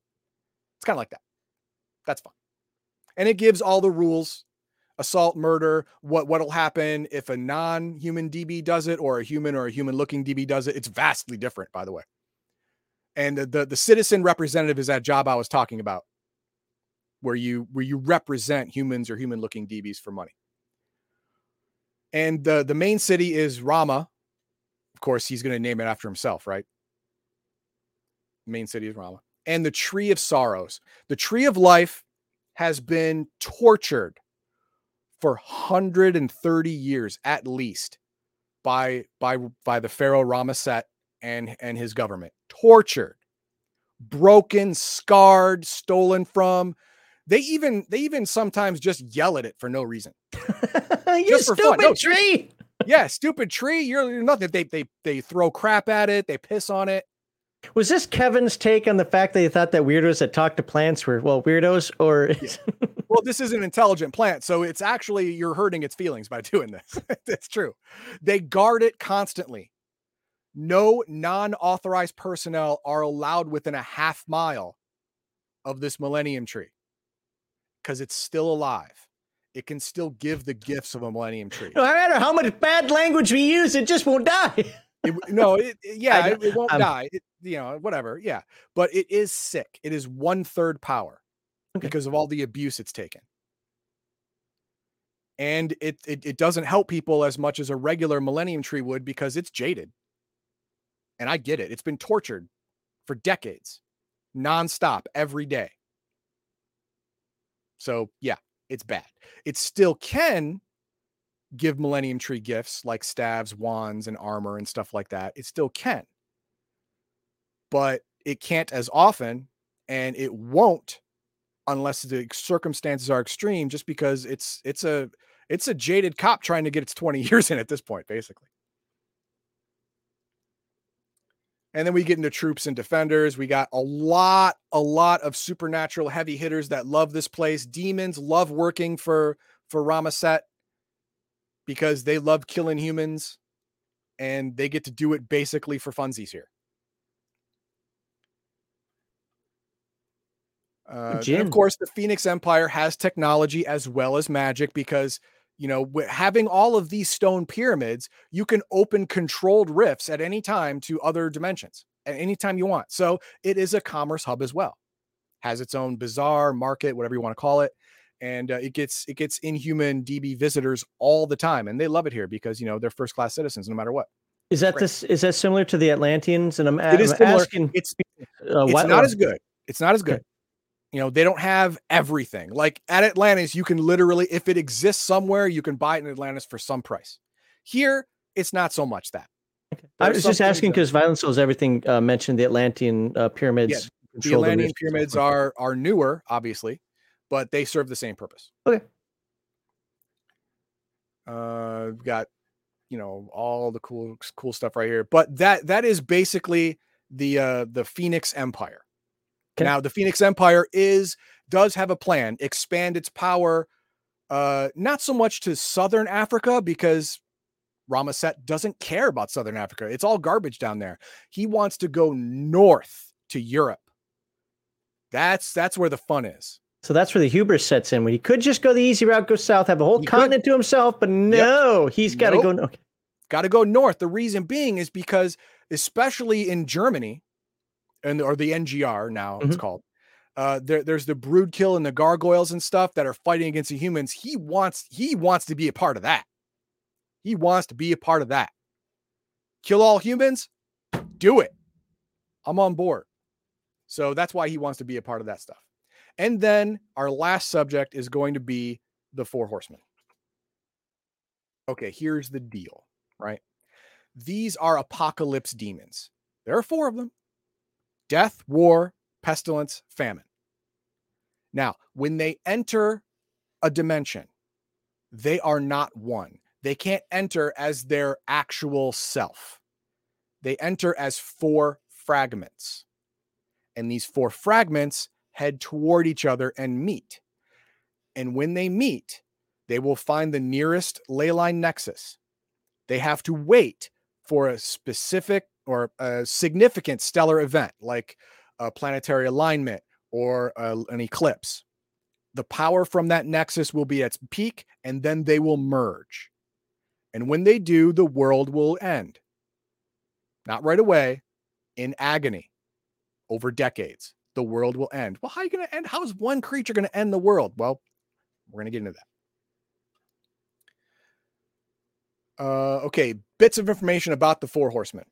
When one is killed, what really happens is its physical body and anchor to our dimension is destroyed, sending it back to its own hell dimension. You can't actually kill it. You can't. You can banish it by destroying its physical anchor, its body on this world. And it can't come back for like 50,000 years. Fine, whatever. But it doesn't need all 4 of its fragments to merge. Sure, the merged creature will be weaker by 25%, but still horrible. The world will still end. It'll just take a couple decades more. Remember that. Every time one of the other 3 horsemen is slain, the death aspect loses 1/4 of its power.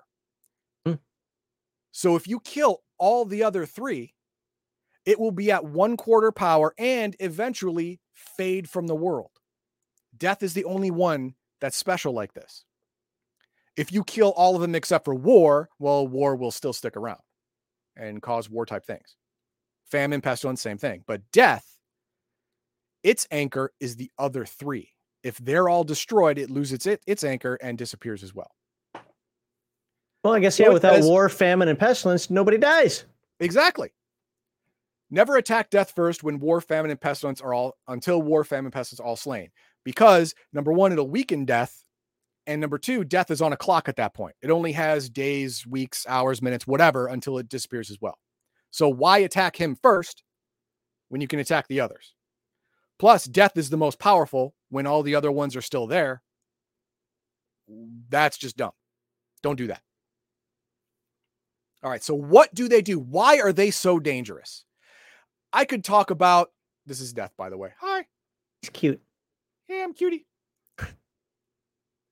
Yep. I'm joining that team. Yeah, Team Death, baby. Now, you could talk about how it has 16,633 MDC. You could talk Jesus. About that. You could talk about that. You know, that's fun and all that. You could talk about 16,000 MDC. Yeah. This is a medium god.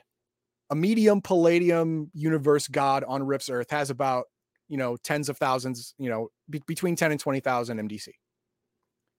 So genuine god. 5,000 PPE.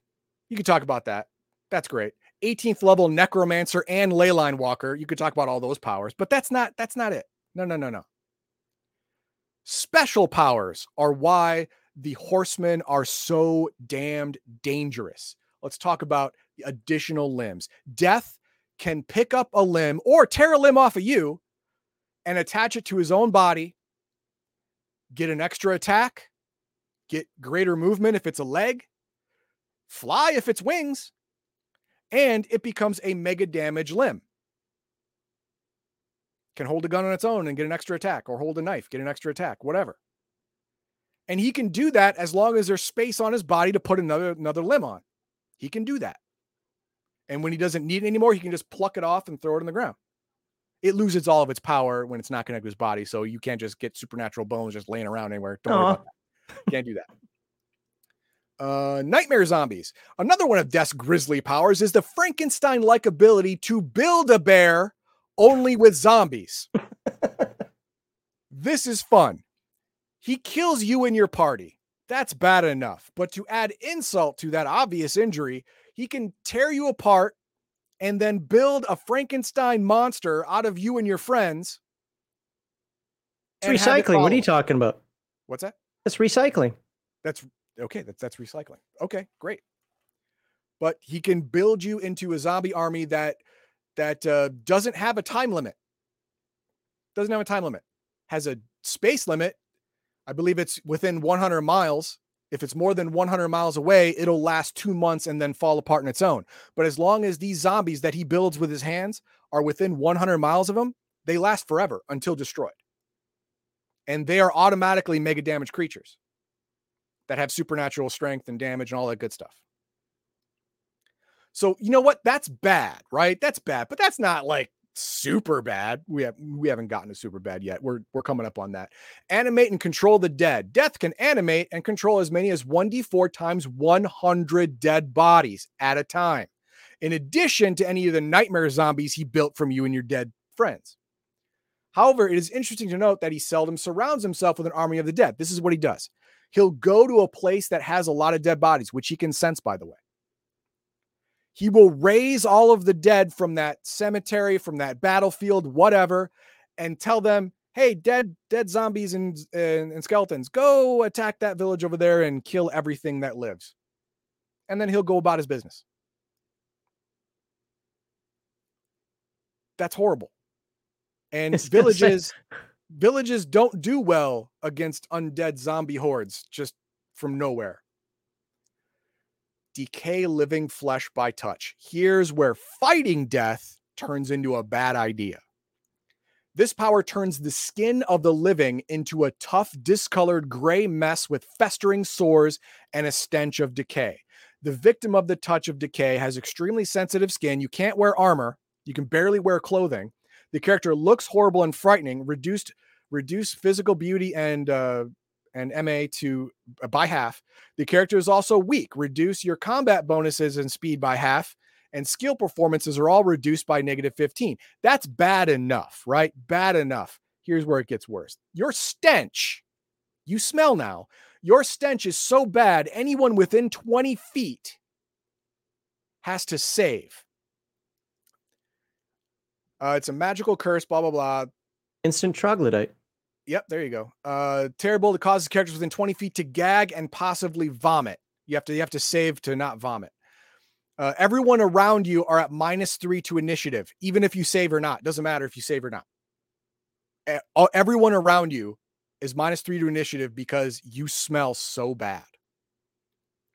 That's gross. The touch of decay is equivalent to a magic curse that lasts 1 month or until remove curse or restoration is successfully cast. Intended victims get to roll save versus magic, but need a 15 or higher.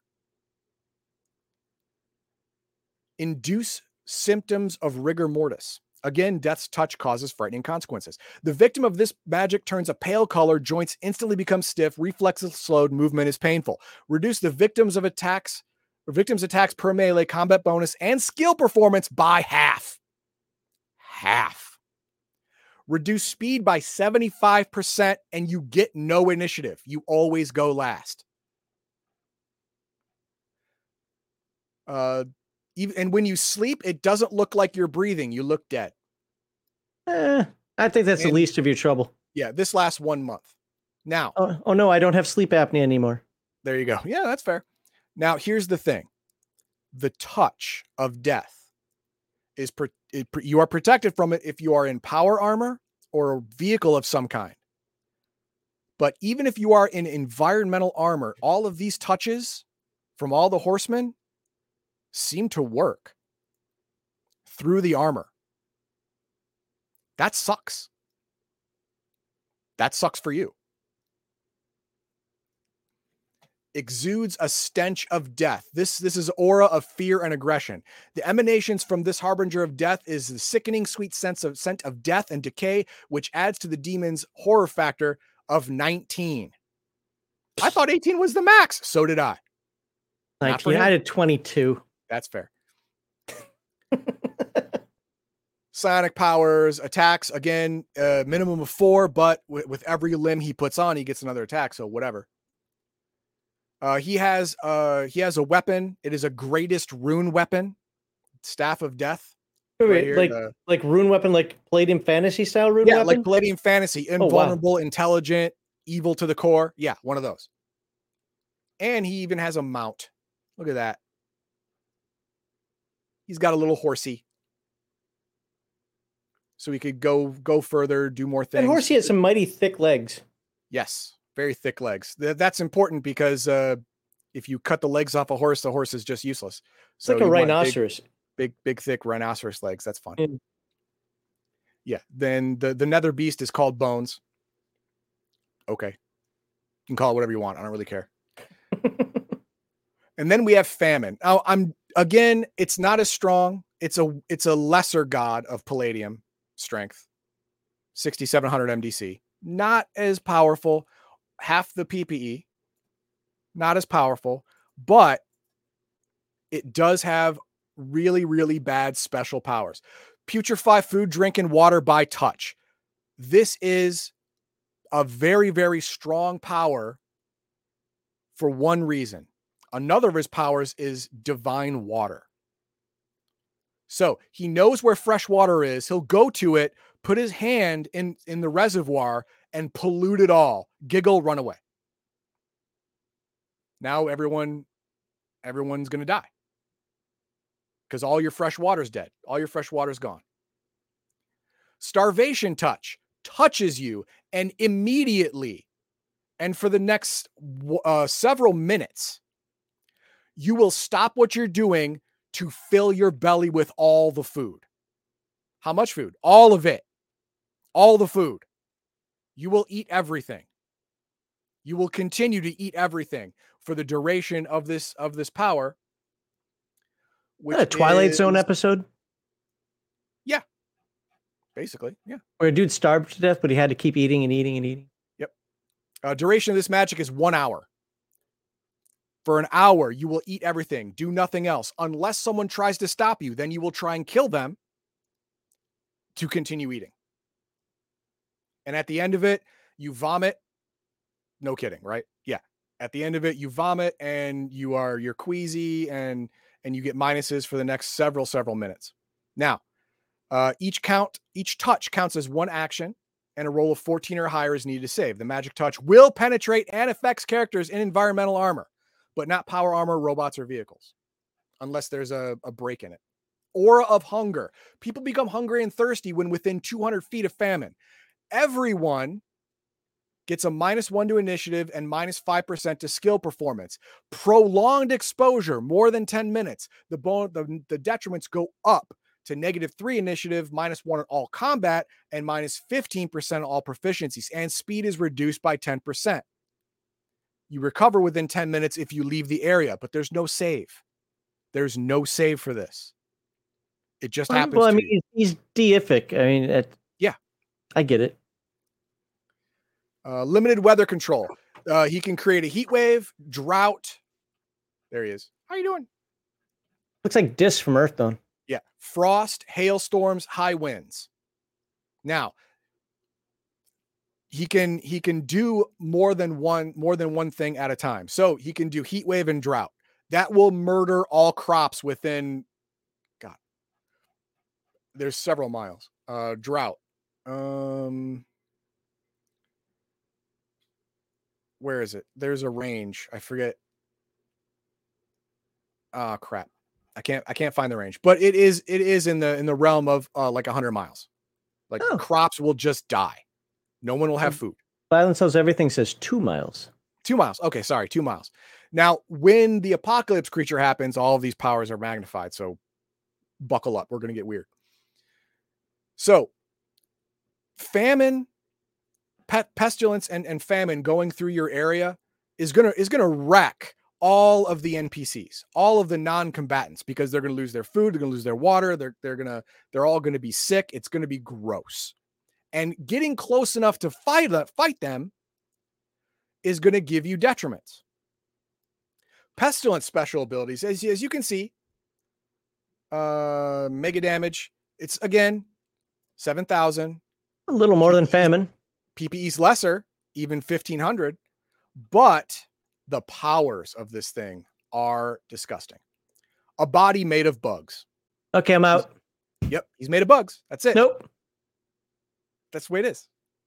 Every time the body is struck, there's a repulsive crunch and a splattering sound as the many creatures that make up its dense body are mashed. When pestilence is grabbed, touched, or brushed against, hundreds of insects swarm up the arm, weapon, and to the body of the attacker. Characters not protected by body armor take 46 SDC or hit points of damage every round. And if you want to shake them off, you have to use all your actions for 2 full rounds, 30 seconds to get them off. If you decide not to do that, then you'll take all that damage and you will take the penalty, which is -1 in all combat actions, bonuses because of insects covering your face. Just a -1? Just a -1. That's if you're in full environmental armor. Oh, okay. The insects aren't biting you. They're SDC insects. They can't get to you, but they can cover up your face and your cameras or whatever. If you're in a robot, it can do the same thing. Okay. Power armor, same thing. Pull people into your body. This is where Max goes, his brain snaps and he goes crazy. The individual is held in place, pulled deeper into the body, and completely covered by bugs. Within 2 rounds, the person can hardly be seen. Characters in environmental armor are merely held captive in a disgusting way. However, those unprotected take 3d4 times 10 points of damage every round. Plus, the character must roll the disease table because you're getting sick. But you might not be able to see me, but you are going to hear me. Yeah. It's going to sound like a 5-year-old girl screaming. Yes. If you are in environmental armor, great, you're not going to get sick, but you are going to get crazy. You have to roll in the trauma table. 1 through 10%, you lucked out. You're not crazy. I would disallow this for sure. Yeah. Everything else, you get phobia, obsession, phobia, obsession, phobia, obsession, phobia. This is where Million Ants came from. There you go. Insect and arachnid swarms. The thousands of bugs that compose his body can be unleashed in a swarm of flying or crawling insects that will last a minimum of 10 minutes, but can remain active as long as pestilence desires, which can be hours or even days, or until the insects are all destroyed. Blinding cloud of flying insects. Biting insect swarm. Deadly insect swarm. This one gives you poison. Devouring swarm. This works great on crops, by the way. Am I a bad person for thinking that the devouring swarm is the one? Just please poison me. Yeah, let me die. Just end it. Yeah, just end it. I'll take off my armor. It's fine. Just end it. Disease swarm.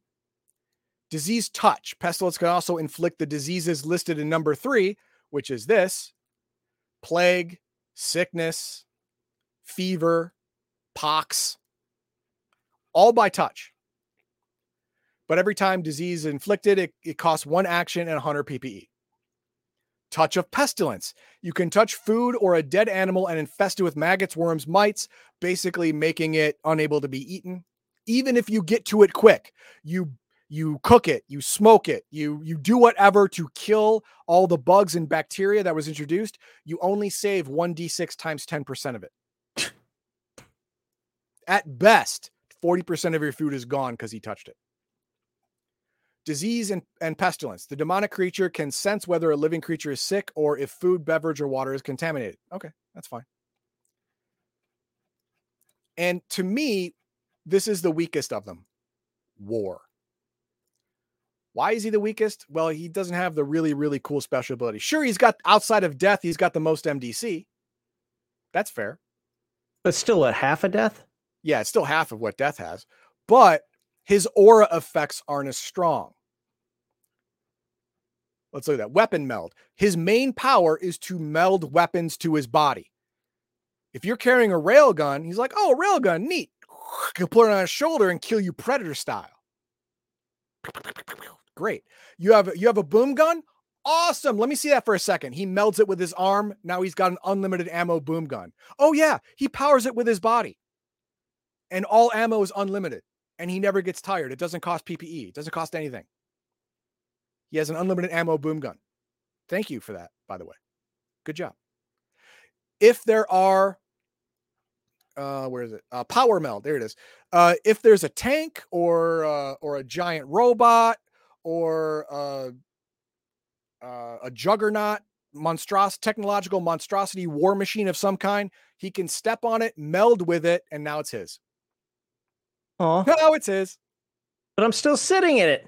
Oh, okay. If it is currently controlled, the person inside's controls override his, but okay. he can just turn up the heat or whatever, or release the oxygen, or just ejector seat you out and then take it over. And now he has a giant juggernaut war machine of death that he controls. Yay. And he powers it with his own body forever. And he has a greatest rune weapon, a ball and chain, stuff like that. So he doesn't have the aura thing that the others do. That pestilence aura, the death aura, the famine aura. He doesn't have that. So all you have to do is not attack him with giant machines or technology.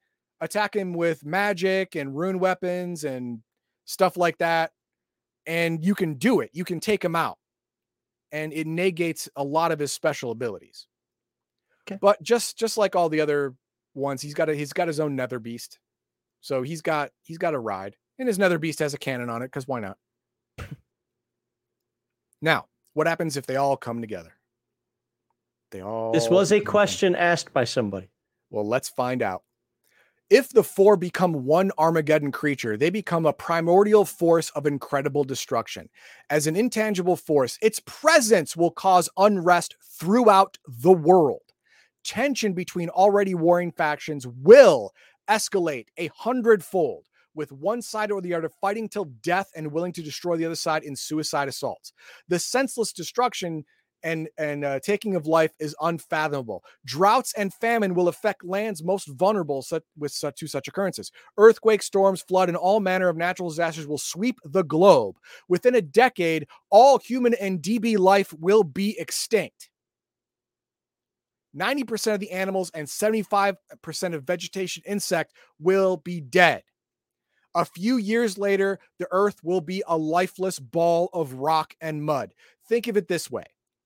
If they form an Armageddon creature, it will amalgamate all of their auras, with the range of the entire world. You don't so bugs all over the place. Well, I'm glad he killed me beforehand. There you go. You don't survive that. You don't. And let's say, oh no, all four of them got together. We didn't get there fast enough, but now we spent the time getting a coalition of the willing. And now we've got hundreds and hundreds of fighters to come and take down this monstrosity. Let's do it.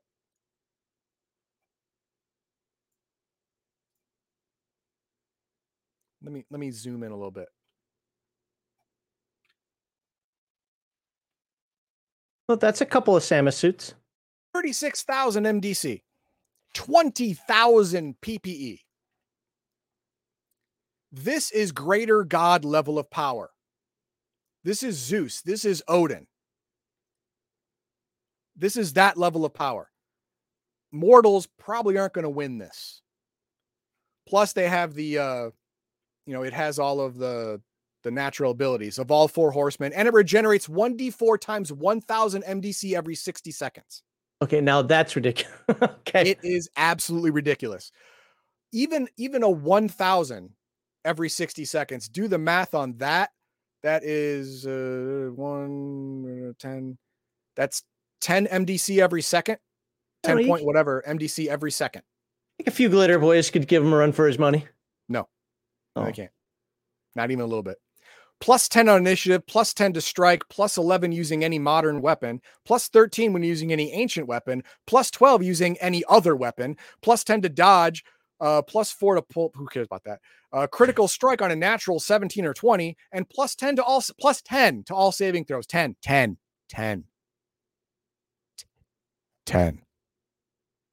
Good luck getting spells off in this thing. Yeah, so you don't want this to happen. Now, Heathen Dog, what if I kill one of them or two of them? Then it will merge with whatever's left. You kill one, it will have 75% of these stats. It will still have the auras of all the living ones, but not the one you eliminated. And it will cover only 75% of the world, not 100% of the world. You kill two of them, well, two of the auras are in the Armageddon creature. All of its bonuses and MDC and PPE are all half, and its aura covers half the planet instead of all the planet. But it still has 20,000. No, it still has close to 20,000 and 17, 18,000 MDC, 10,000 PPE. It's still, you don't let it happen. Basically, don't let it happen. If there is only one left, it can't merge. So it won't become any version of the Armageddon creature. It'll just stay war or famine or pestilence. If it's death, it will stay death, but in several days, it will just fade away unless it gets the worship of a sufficiently sized death cult that can keep it in the world. That can be the anchor in the world and can stay. It'll work from the background at this point, but it'll still be affecting the world in very, very negative ways. So that's the background of Africa. I know this was long. I'm sorry, but I wanted to get the horsemen because they are more a fixture of Africa than they are a creature, kind of like a force of nature, part of the landscape, something you just have to suffer through. You can't, reason with. They just do it. But that is Africa. That's basically the things in Africa. Next, we're going over some of the new OCCs that are introduced in Africa. And after that, we are going to look at the adventures. We're going to look at adventure ideas and the storyline that is presented. And then you'll have as full Africa picture as you can without buying the book. So please like, subscribe, and stay tuned for the next section. Well, first, stay tuned for current questions. Oh. I like the disclaimer, don't eat this book. Okay, I'll accept one. Fair enough. First novel's Duty's Edge by Will Irwin is a very interesting dovetail into this world book. Okay. I haven't read any of the Riffs novels. Either. No. If you free the tree, will it ask you to end its misery? That's up to the game master. I would probably say no. It'll be very grateful that it won't be tortured and peed on all the time. A couple of people in chat who were talking about why this book was bad, so I asked for clarification. I'm not going to put them all up here, but maybe you can address this. Aside from the ridiculous MDC for the Four Horsemen, just inducing Munchkin characters to have any chance, they and the gods are simply overpowered antagonists. Okay, now fair enough. They also have gods in this book, which I didn't get into because it wasn't important to just Africa as a whole. Good and bad gods, whatever. But the horsemen are not meant to be fought by only the player characters. In the story of the horsemen, there's Aaron Tarn, there's Sir William Thorpe, there's another Asian dragon, and they are gathering that coalition of the willing I was talking about. So your group is going to face the horsemen, but you're not alone. You have at least 100 other warriors with you, or as close to that as you can get. All of you together can defeat these low-level gods as long as they don't merge. If you screw up and they merge, if there's 3 or 4 of them that merge together, just quit. Just quit playing. You lost. What about just the idea of it being the overarching it's more of a thought, more of a fear than an actual reality. Just something. I'm not saying they don't exist. I'm just saying instead of going to Africa, well, the only reason to go to Africa is to fight the four horsemen of the apocalypse. No, no, just have them always in the background as a potential threat and a fear, and everybody recognizes them, but not actually be something you face. That is true. You don't need to do that. You can start your African adventure when the four horsemen have already been dealt with. And in the adventure section later on, I'm going to get into those ideas. Okay. But the horsemen are meant to be fought with NPC armies, not just your 5 or 6 people, because they're not going to win. And then Killraven says, well, let's see. The horseman stuff felt pointless. The Nile gods are better represented in other books. Phoenix Empire felt like a wasted opportunity. It comes off as a worse version of Atlantis. I like the fact that the Phoenix Empire is so blatantly racist. Now in Atlantis, it's not racism, it's business. Humans are good slaves. It's good for business. They don't hate humans. They're just weak. You can push them around. You can sell them, make money. In the Phoenix Empire, it is blatant racism. Just blatant. Anti-human racism. That. Black and white. I like that black and white hatred. I like that a lot. You don't see that a lot in role-playing games, especially nowadays. Especially anti-human. Yeah. Let's see. Point Blank says, will using fire kill the insects from, was it pestilence? Yes. Flamethrowers have an area effect, and these are just regular insects, so you'll kill many, many of them at once. But he can just make more. It's not like you're going to get anywhere. I have lost 300 ants. I now have 1 million ants. Exactly. Mark Hawkman says, so it's a force so deadly that even evil DBs will want to stop it? No, not necessarily. Because most of the evil DBs that know about it are in the Phoenix Empire, and they have all of the ways off the planet if they want to leave.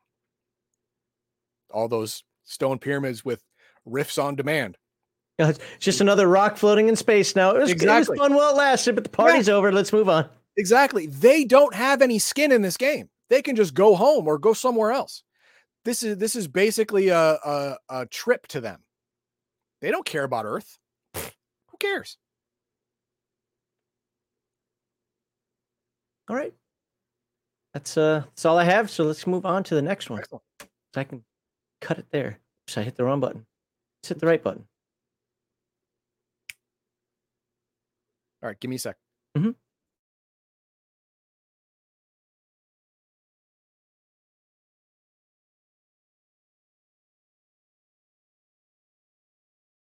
We're waiting for Heathen Dog. Da, da, da. I do understand when folks were saying like, hey, that's an entire continent. It could have been broken into 2, 3, 4, 5 books. I guess I can understand that. There's probably a lot of time that it takes to research it as well and get it right that Kevin honestly doesn't have. I mean, remember Eric wrote a lot of the Asia stuff because he lived in Asia. He had a deep understanding of the Asia, of the Asian continent. What's that? He had a deep understanding of the Asia. Well, I was going to say of the Asian continent, but I wanted to change. But yeah, he had a lot of influence on that. Kevin himself probably doesn't have the time to do the deeper research. Well, it's right there on Wikipedia. Yeah, but you have to look at, verify that it's true. 30 years ago, man, there was no Wikipedia. Oh, fair. I mean, you have to verify that it's true. You have to, find out, what's anecdotal, what's actually more serious than other, yada, yada, yada. I'm not making excuses for it. I'm just saying that could possibly be, what's part of that. At the same time, hey, he appreciates the fans. So enough content or comments out there saying, Kevin, better Africa, more Africa might be something that he could update. All right, I'm ready. All right, for our second part, we're now going to go into the occupational character classes that exist. Africa Rift's World Book, and Heathen Dog's going to tell us a little bit about that. So, what do you have coming for us, Heathen Dog?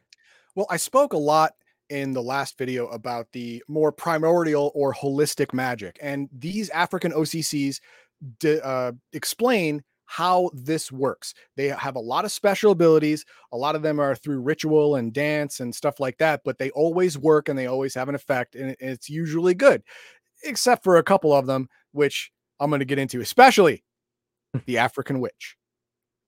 The core values of hashtag RPGate and any good tabletop group are escapism, not representation, entertainment over activism, and natural, organic inclusion, not forced diversity.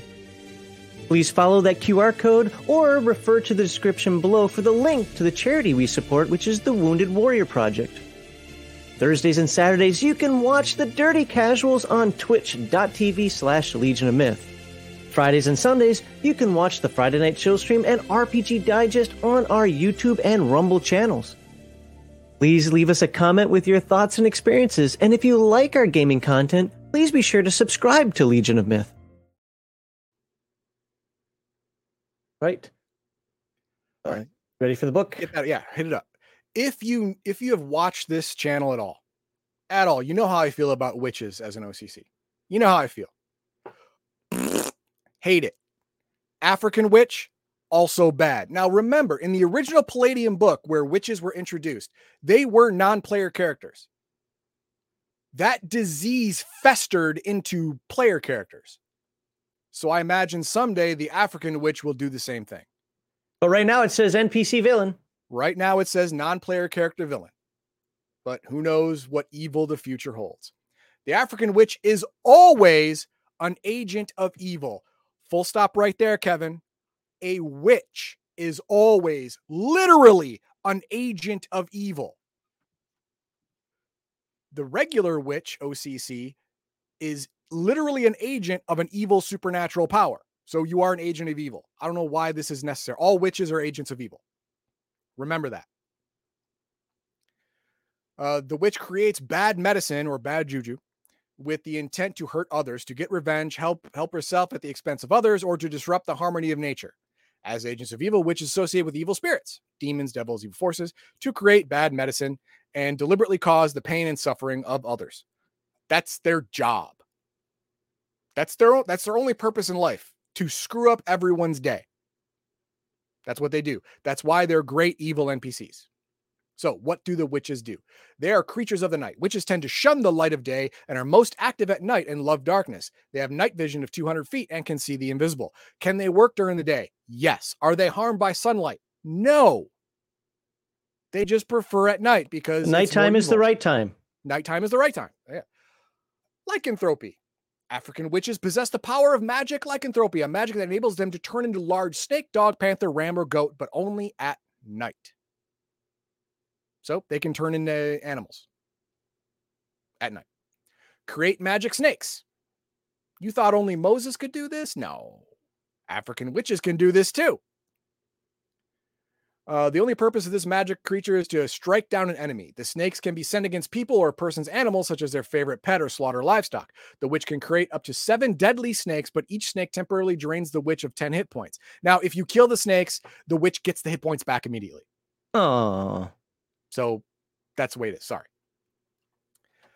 Each snake is 3 feet long, 2 attacks per melee, prowl 60%. The bite of a snake injects a magic poison into the victim. Humans and all SDC creatures must roll a 15 or higher to save versus the magic venom. Mega damage creatures need a 13 or higher to save. That's right. They may be SDC creatures, but their fangs can pierce the flesh of an MDC creature and poison it. Remember that. Spit on strong teeth. Yeah. Spit on snakes and cause them to split open and die. Wait, what?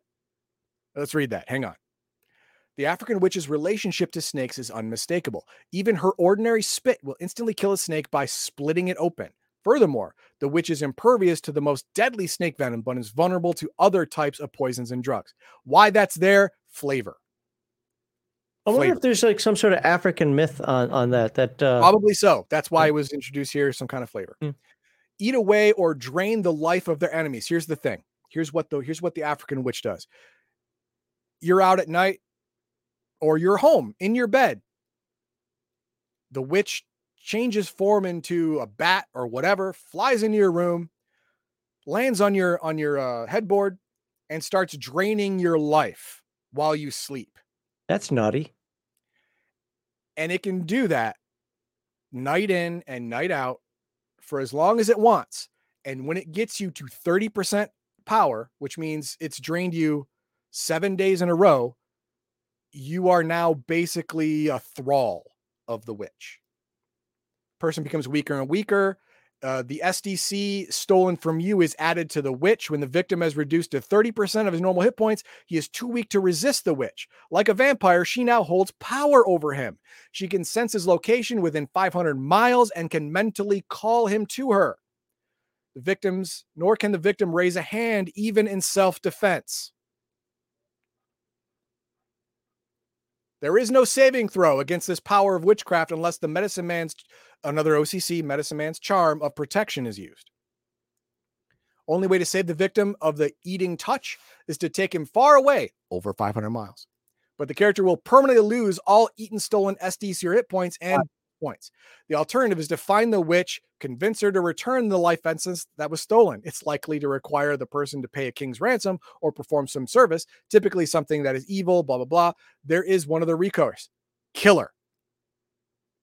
That's what you got. That seems the simplest method. Simplest method. And a permanent one, because you don't have to worry about her coming back and saying, that'll stop it. So if you are drained by a witch, your SDC and hit points are gone permanently. Unless the witch gives them back, don't bet on that, or the witch is dead. Oh, that's like a wraith from Stargate. Yeah. Except the witch's maximum total is increased permanently because of the stealing. Or it didn't say that it faded through time. I got you.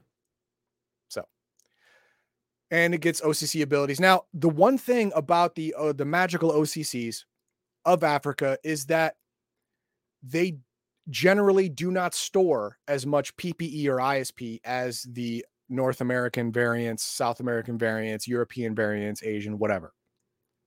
They rely on stealing other people's PPE or ISP or using stuff that doesn't take PPE or ISP. Like all those powers of the witches, turning into this, turning into that, draining you during the night like a damn vampire. No PPE required. None. Just work. It just, save and it works. That's it. You're going to see that theme throughout all the OCCs. And then, of course, there's witch insanity table. The witch is often mentally unbalanced. No kidding. Roll once on the following tables at levels 3, 7, 9, and 13. Kind of like a crazy light. And then they have specific spells.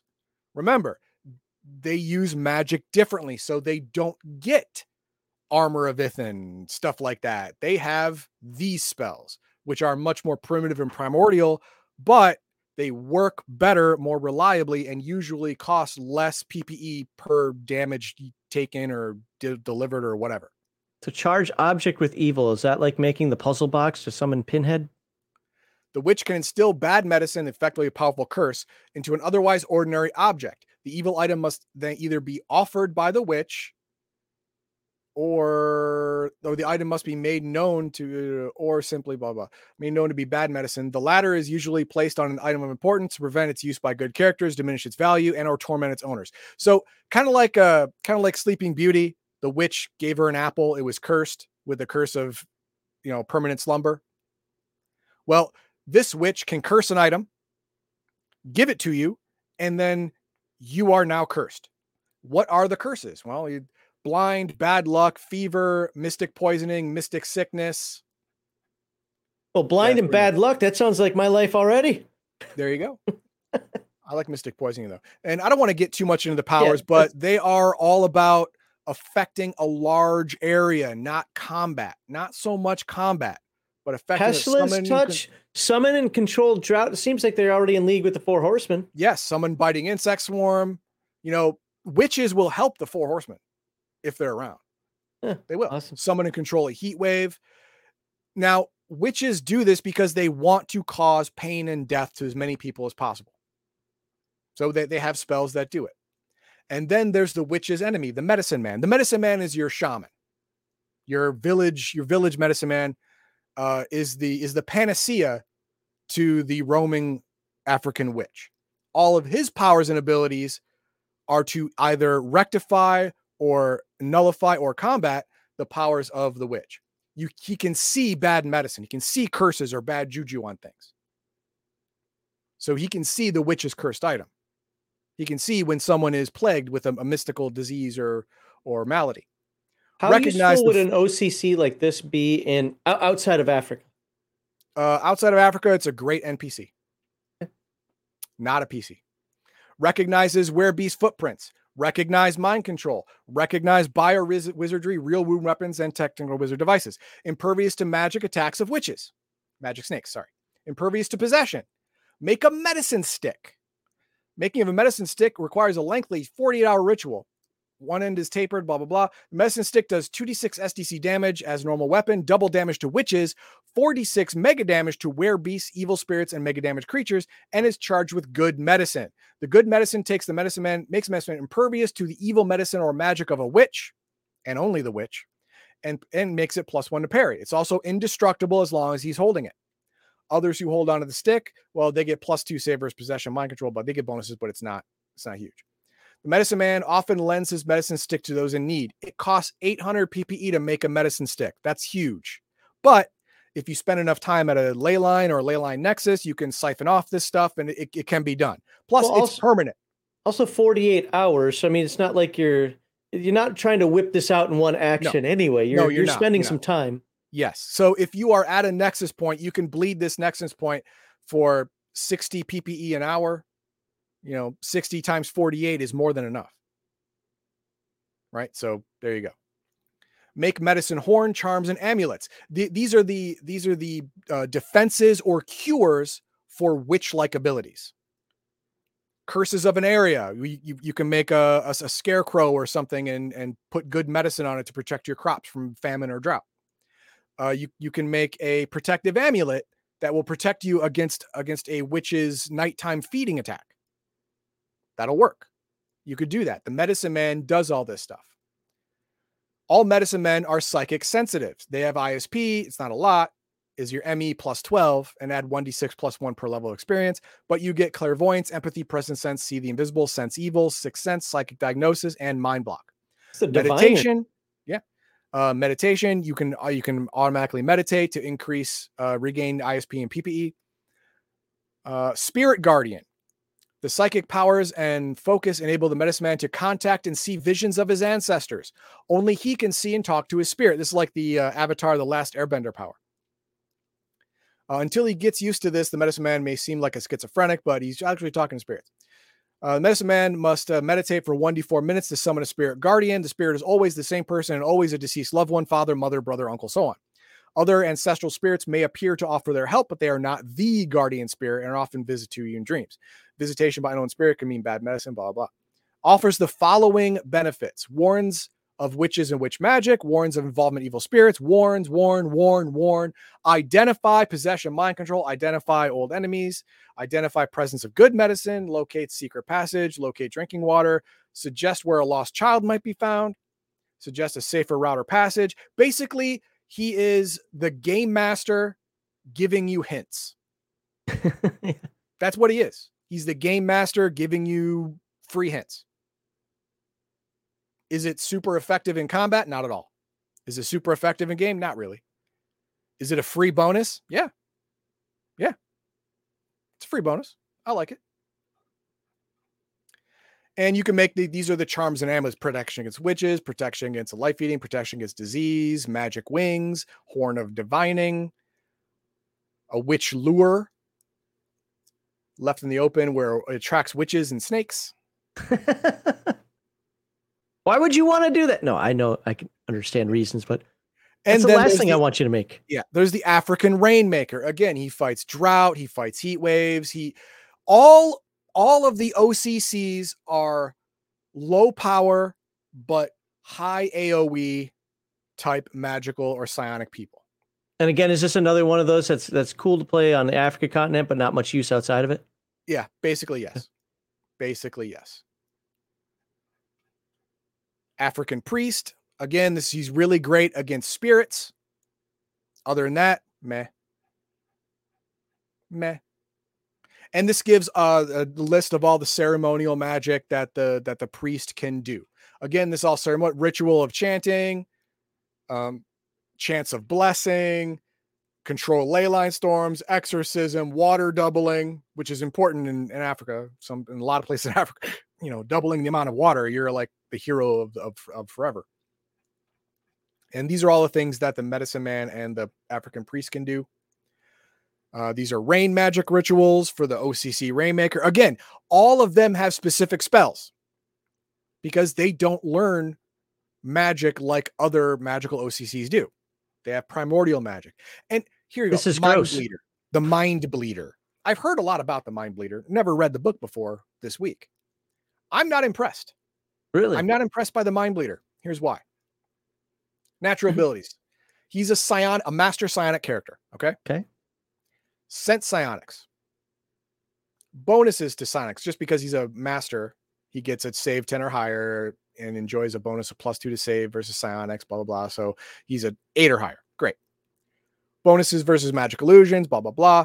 You can select 4 Mind Bleeder powers at first level. Additional 2 at levels 3, 6, 8, 10, and 12. Other psionic powers. At experience levels 2, 4, select a total of 3 powers from one of the following categories: heal, sensitive, physical. At levels 3, 7, 11, and 15, you get a supersonic power. Well, that's something.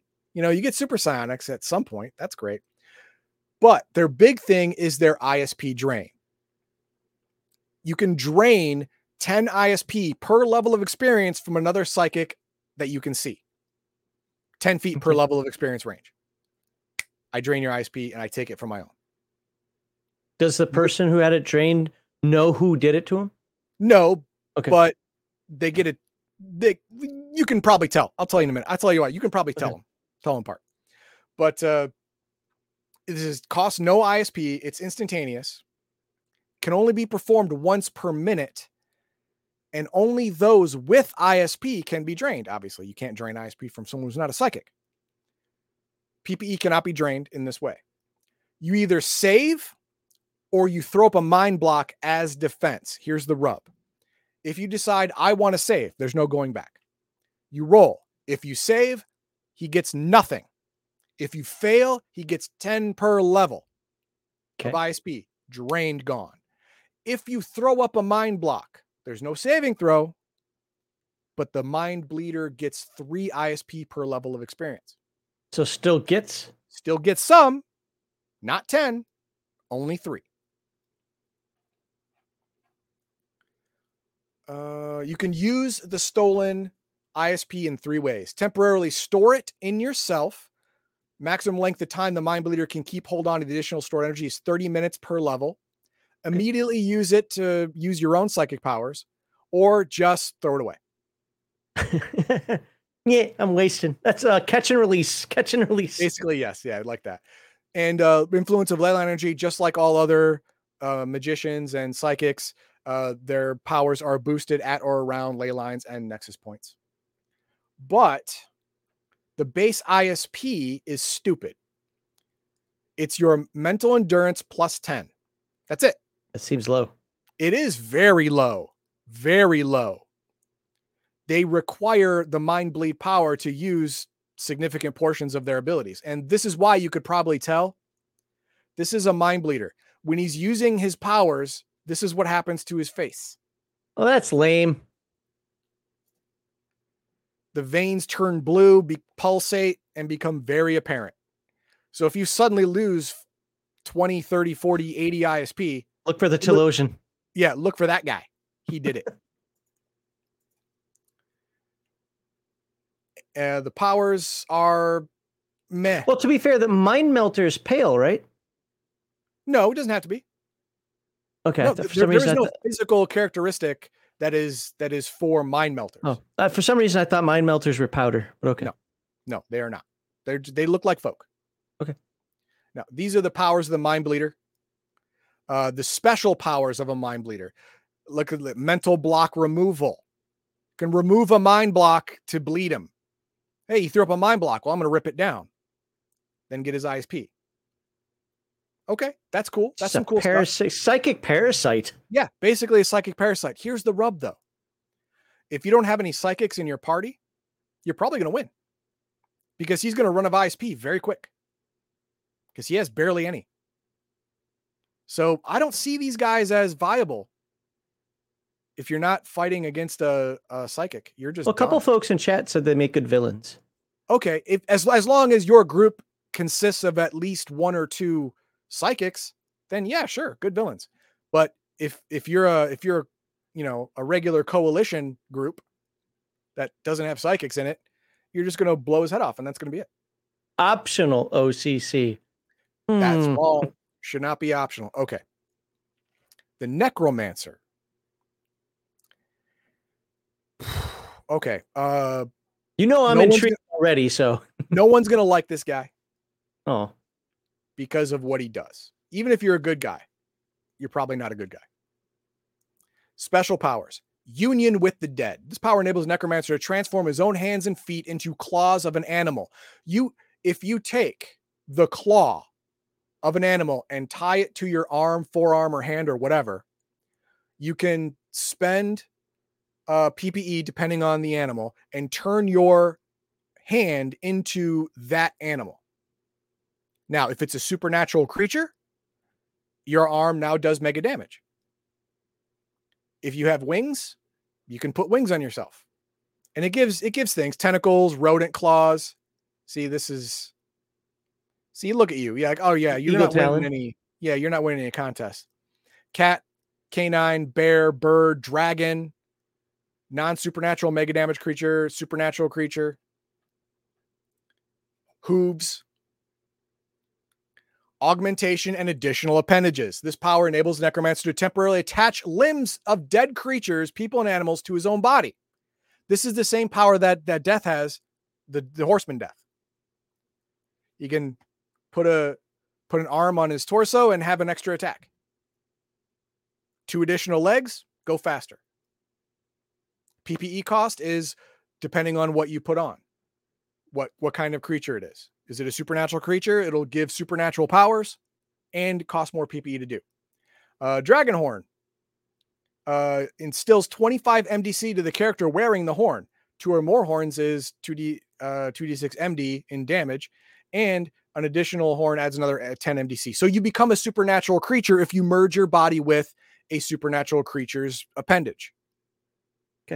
Okay, cool. That's cool. I'm still waiting to see the necromancy part, though. Animate and control the dead. There you go. Oh. The Necromancer can animate and control dead bodies, skeletons, corpses, etc., like giant puppets. This power is very similar to the common spell, only the power of the Necromancer is considerably greater than the spell. Cost 10 PPE, range 300 feet, duration 10 minutes per level. The Necromancer can control 4 corpses per level of experience. This is for 10 PPE. 10.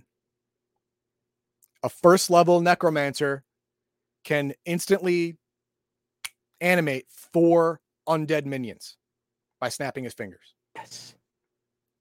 The animated dead can be skeleton or corpse. Speed of 7, 2 attacks per round. Damage inflicted, punches, kicks, claws, and bites is 1d6. Only the simplest mega damage weapons can be used, such as flaming sword, vibroblade, etc. Modern weapons or guns can't because they just don't have the dexterity for it. Only total destruction will stop the animated dead. The only alternative is to slay their creator. SDC of small skeleton is 50, human size is 80, giant is 140. Note that bullets and stabbing weapons do 1/3 damage, blunt smashing weapons do full, fire does double. So, yeah, they're not supernatural creatures. They're not mega damage. But if you want to assail a village of just folk, you go to their cemetery, you raise up all their dead relatives, and the dead relatives go and murder everybody. That's a way to go. They're impervious to vampires. They can't be turned into a vampire. They can't be controlled by a vampire. They can still be torn apart by a vampire, but they can't be controlled in any way. They have a horror factor of 6, and it adds 1 at levels 3, 5, 7, 9, 11, 13, and 15. So they have a total horror factor of 6, 7, 8, 9, 10, 11, 12, 13, 14 at level 15. Not a 22. Not a 22. Learning new spells, additional spells and rituals created to necromancy can be learned or purchased at any time, regardless of character's experience level, but only spells and rituals of necromancy. And of course, they also go insane. Necromagic. They have necromagic. Command ghouls, death strike, death mask, consume power and knowledge. That's eating someone's brains. Divining tombs and graves, kill plants, maggots, read the dead, recognize dead, shadow of death, shadow of doom, which is a curse. Strength of the dead. Okay. You get half the SDC and hit points, or MDC if it was a supernatural creature, of a dead body you touch. So if someone killed a dragon, you touch dragon bones, you will get half of the MDC of that dragon when it was full, when it was unhurt. So you'll get thousands of MDC for 2 minutes per level of experience. That's cool. That's very dangerous. Transfer life force. Now we get into Sith territory. The spell enables necromancer's life essence to inhabit and animate skeletons, corpses, mummies, zombies, even puppets like a robot. The possessed dead thing has all the mental and physical powers of the necromancer. However, magic spells and psionic powers cannot be used. That's okay. Wait, isn't that a mental power? Aren't psionic mental powers? Yeah, but I'm sure it just means thought capacity, but yeah. Yeah, the connection between the mind and body is important because the ISP is actually stored in the body. But it had me all enticed by saying mental powers. Except for the mental powers. Well, no, you have all the special abilities that I was talking about. I got you. Okay. And here's the necromancy spells. There aren't many, but they're there. And that's it. Those are the main OCCs for Rifts Africa. Now, do they work outside of Africa? Sure. Would you want to play them? Probably not. Probably not. But they are lore appropriate and setting appropriate, and they make great NPCs. I mean, who wouldn't want to be friends with a medicine man? What village doesn't want their own rainmaker? And an African witch and a necromancer are amazing NPC enemies.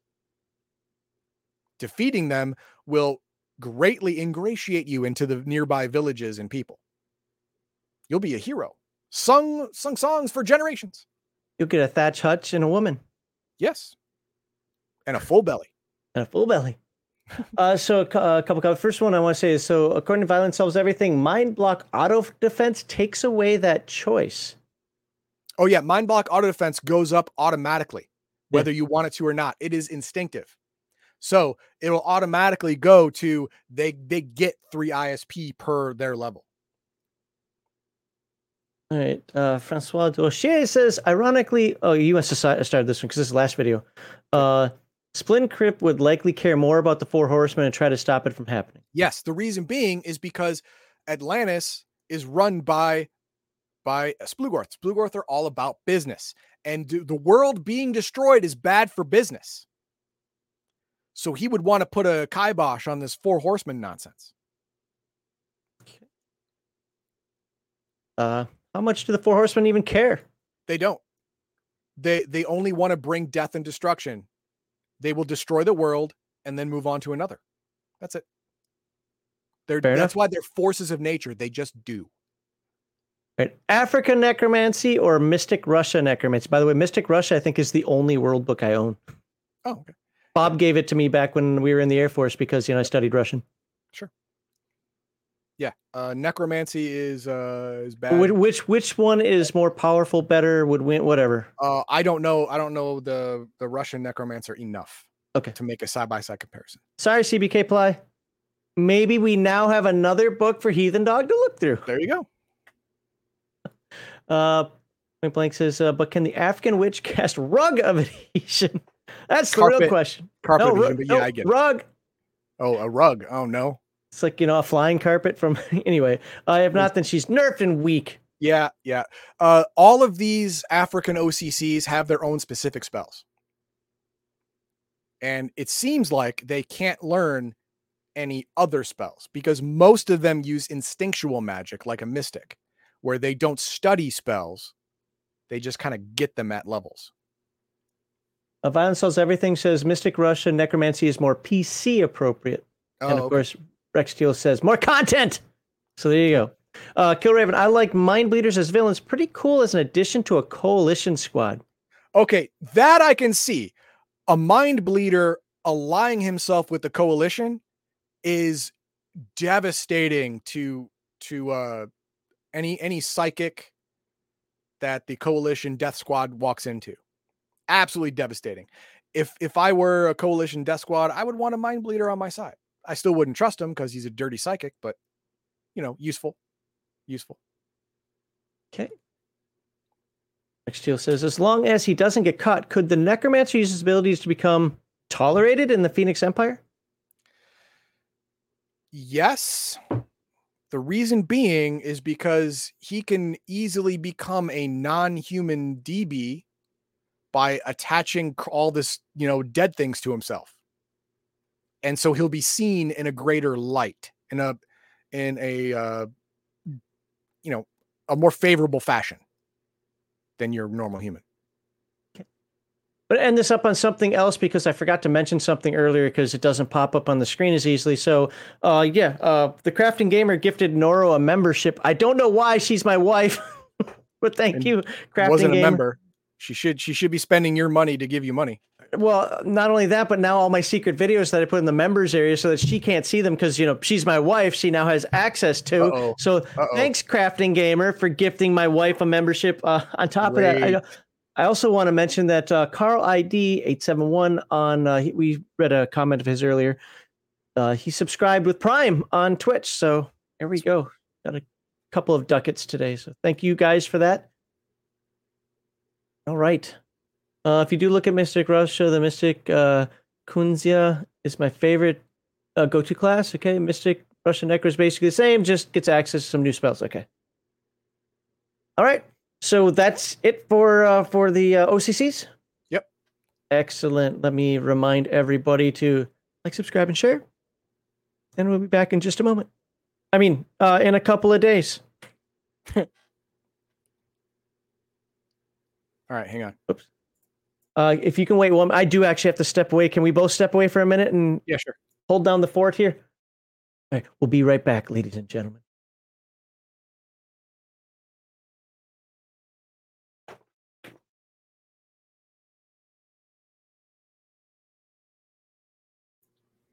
My God, this is taking too long. This could have been 4 segments, not 3.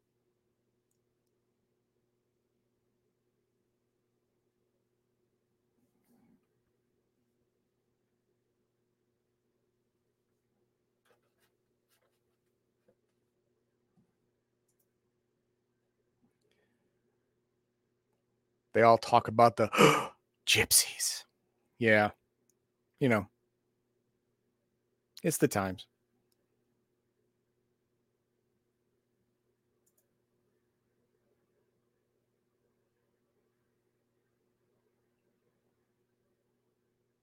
Everyone talks among yourselves.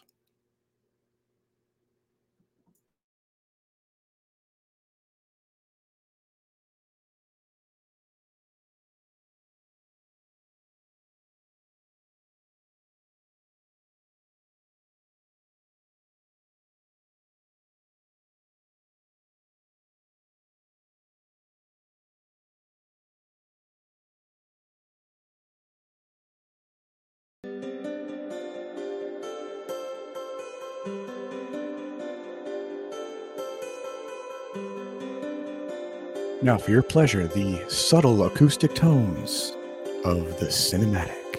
The hell is that? Oh, did you do that? I was like, what the hell did I come back to? What's going on? I was giving everyone something to get chill with, Okay. All right. Well, okay. Let's get ready to go here. All right, for the last part of Rift's World Book for Africa.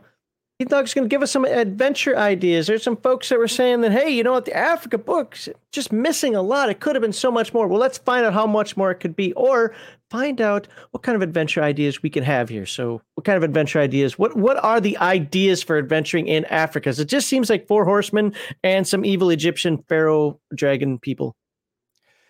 Yeah, that's it. The main campaign is against the 4 horsemen. Once that's done, the heroes can leave Africa if they want, or they can go after Pharaoh Ramesset and his evil empire of racist bigots. All of your blue-haired players will really like that. But it's not necessary, but it's here, and I'm going to show you how it's done. The core values of hashtag RPGate and any good tabletop group are escapism, not representation, entertainment over activism, and natural, organic inclusion, not forced diversity. Please follow that QR code or refer to the description below for the link to the charity we support, which is the Wounded Warrior Project. Thursdays and Saturdays, you can watch the Dirty Casuals on twitch.tv/Legion of Myth. Fridays and Sundays, you can watch the Friday Night Chill Stream and RPG Digest on our YouTube and Rumble channels. Please leave us a comment with your thoughts and experiences, and if you like our gaming content, please be sure to subscribe to Legion of Myth. All right, here we are. And first, the main reason you'd probably buy the African book is for the Four Horsemen campaign. And in this campaign, you get to see again Erin Tarn. She is traveling in Africa during this time, and she is a pivotal part of the main adventure, which is the defeating of the Four Horsemen. And of course, where Erin goes, Captain Thorpe follows, her trusty Cyber Knight. There he is in all of his beautiful glory. He is the chaste lover of Erin Tarn. I'm going to say it. It's all chivalric knight nonsense with him. And he loves her to death, but he stays away because, chivalric knights were stupid. Okay. But the cool thing is also you get Victor Laszlo, the real Victor Laszlo. Like from Beyond the Supernatural? From the 20th century, yes. From pre-Rift's Earth. He's looking pretty ripped there. Into a rift before the rifts were common in the 1900s and was catapulted to the future of like 9 years ago. He arrived in Germany and made his way south, and now he's in Rifts, Africa. And Erin Tarn and her dragon friend and Sir Thorpe are like giddy like schoolgirls that they get to meet the actual Victor Laszlo. Like the real one. Does he look down on them, make him get coffee and so forth? No. He's a cool dude. All right. And he does have psionic powers, but they're like latent. He can't really use them on command. They're more instinctual. And they're multiplied by 4 when he's in front of a piece. So these are all flavor added to the main campaign. You, Erin Tarn, Victor Laszlo, and Lilo or Lolai or whatever is the Asian dragon get to work together to stop the Four Horsemen. There he is. How you doing? Oh, that's Laszlo? Lo Feng. Sorry, Lo Feng. Lo Feng the dragon. That's a dragon? That's a dragon in human form, but the dragon. And of course, we have the crocodile god. How you doing? Come closer. No, I'm good. Thank you. All that stuff. But this, you use these NPCs in the main campaign. You're fighting the horsemen. But after the horseman is done, after you've defeated the horseman, you can go on to the other obvious adventure in Africa, defeating the Phoenix Empire. Now, if you don't defeat the horsemen, it doesn't matter. It doesn't matter. There are no more adventures. Yay. So, all you game masters out there, if you want to stop your Rifts campaign, but everyone says, no, I don't want to stop, get Rifts Africa, play it out, make sure they lose, you stop. Because the world's over. There you go. So, encounters and adventures. You have necromancers. That is easy. The necromancer, the African witch, they are low level but long reach NPC villains. You can save several villages, large sections of continent if they're like 15th level from these slowly poisoning the land and the people bad guys. Because that's what necromancers and African witches do. Whatever. No, that's what they do. So you can go hunting these folk too. That's fine. You can do it. What do we have? Bandits, mind bleeders, spies or assassins, witches just looking for trouble for fun, bad medicine shrine, nightmare zombies created by death that are still around. You can or created by necromancer. And many other possibilities. Obviously, the Four Horsemen's the first one. Gods of Light, Merlin, and New Camelot. This is only if you have the world book for Britain, because in this book it doesn't give enough to really play it out. Splugorth, like I said, once Splincryft finds out about the Four Horsemen, he's going to try and put a stop to that because it's bad for business. So he might actually give help on the down low. All of the Chenku dragons, all of the Asian dragons, they don't like the horsemen either. You can enlist them for it. And after that's over, these are still contacts you have. These are still people you can call upon, or beings you can call upon for assistance, information, or passage back to where they're from. So this is a great way to introduce any European source book and any Asian source book. Is there a Rifts Middle East? Not that I'm aware of, no. Huh. Not specifically. But you don't want to go to Rifts, France. Well, you don't want to go to real world France. No, but it's worse in Rifts, France. Oh. Okay, story ideas for the Pharaoh. The Pharaoh Ramesset. Now that the apocalypse creature is taken care of, the Four Horsemen are dead, you turn your goody two-shoes ways to the Phoenix Empire. And this gives you the story ideas to do that. And that's basically it. That is all of Africa. Now, adventure-wise, it's pretty slim. Pretty slim pickings. You have the main campaign, which is what most people get the book for. You have the secondary campaign, which is against the Pharaoh and the Phoenix Empire. And you have the general filler adventures against native witches and necromancers. And that's it. So story-wise, this is the weakest of the books I've read for Rifts. The absolute weakest. But it's still not the worst. Still not the worst. The New West is worse. Much worse. Because it is not separated by a giant ocean. So all of the powers and skills and abilities can easily go into the mainstream North America and screw with your stuff.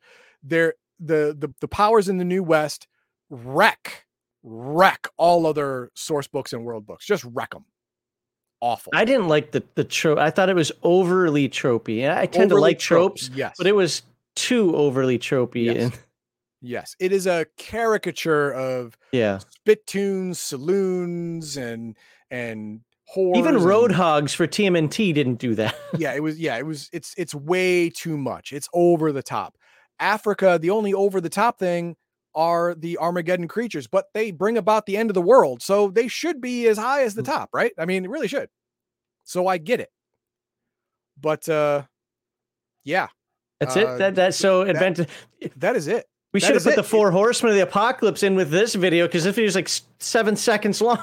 Well, I wanted to accent how weak the adventures are in the African continent. That's it. That's bad. Okay. Oh, look at that. I'm going to do this right now because it'll be on stream. Hey, Dizzy, good to see you. By the way, she's in the Pathfinder 2 game that I was playing in with GM Zelkov, so it's good to see her here. Nice. All right. So, I've got a question for you. I got a comment and a question, which is I agree with you. This book is lacking from what I could tell. Is it worth the money? Because one of the things that, like, I look at a book is like, some of the information might be lacking, but, it's got reusability. I'm not even seeing reusability in this. No, this book does not have reusability, but if you have a medium or high level group of characters, even in North America, they can get wind of this.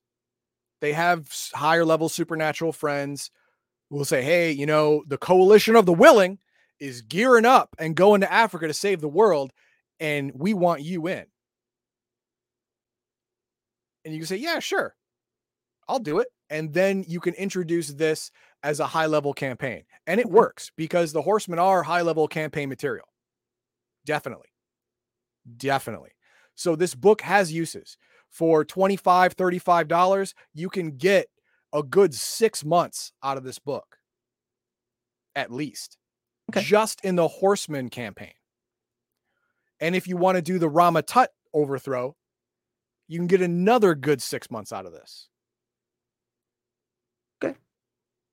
But sounds good. I was just curious, but I thought you were going to say something differently than that. So I'm surprised and I'm happy that. But replayability is atrocious. You're right. Yeah, it is atrocious. I only got one comment to put up there. Killraven says Laszlo's stats are underwhelming relative to how much he gets talked up and beyond the Supernatural second edition. The thing is, Victor Laszlo has hero status, right? Except he doesn't have hero stats. He doesn't have hero actual accomplishments. He is revered, and over the decades and centuries, he's had a lot of smoke blown up his butt, and he's a little bigger than his britches now. He doesn't live up to his hype. Oh, does he believe his own hype? No. Oh, he's not drinking his own Kool-Aid. No. He's a super humble dude. Okay.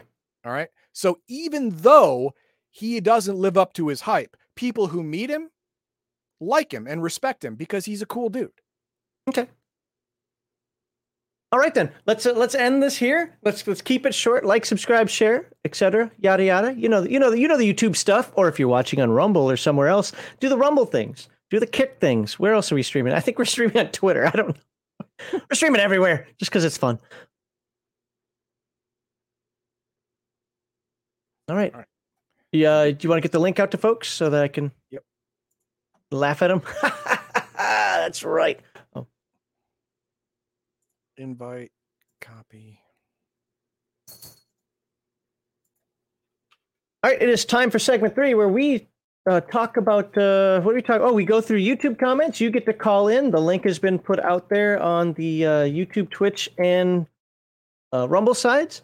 So go ahead and call in if you got questions. Remember, questions have got to be about Mutant Mechatron or about Rift's World Book 4 Africa. And in the meantime, we will read some comments and see what people said about last week's nonsense. Zoom in on this stuff.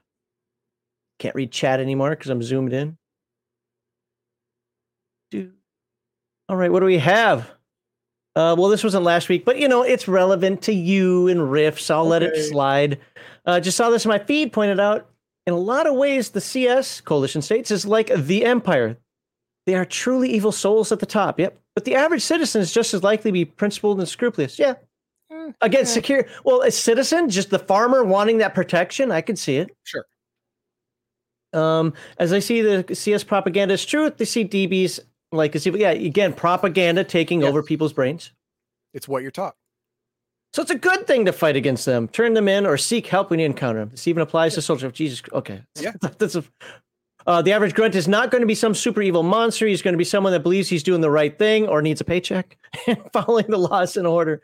For all intents, he's just as good as the Cyber Knight he's fighting from his point of view. There's too many Star Wars references in here. Very, very Star Wars and versus Sithy type thing going on. But yes, the coalition, the idea of it is not inherently evil. It is not. It is trying to save humanity. This is humanity's world. Make no mistake. It was ours. The DBs took it, and we want to take it back. That's fair. All right. This is members only stuff. All right. A while ago.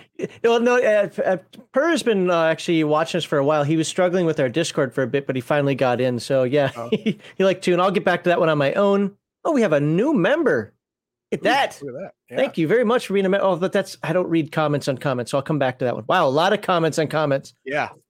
Hopefully there's a discussion between two folk on that one. Yeah, hopefully they're not angry. Okay, this is last week. Mummies are like the anti-vampires. Okay, yeah, I didn't read a whole lot of the World of Darkness mummy book, but mummies are a mixture of mummies and Highlanders, I guess.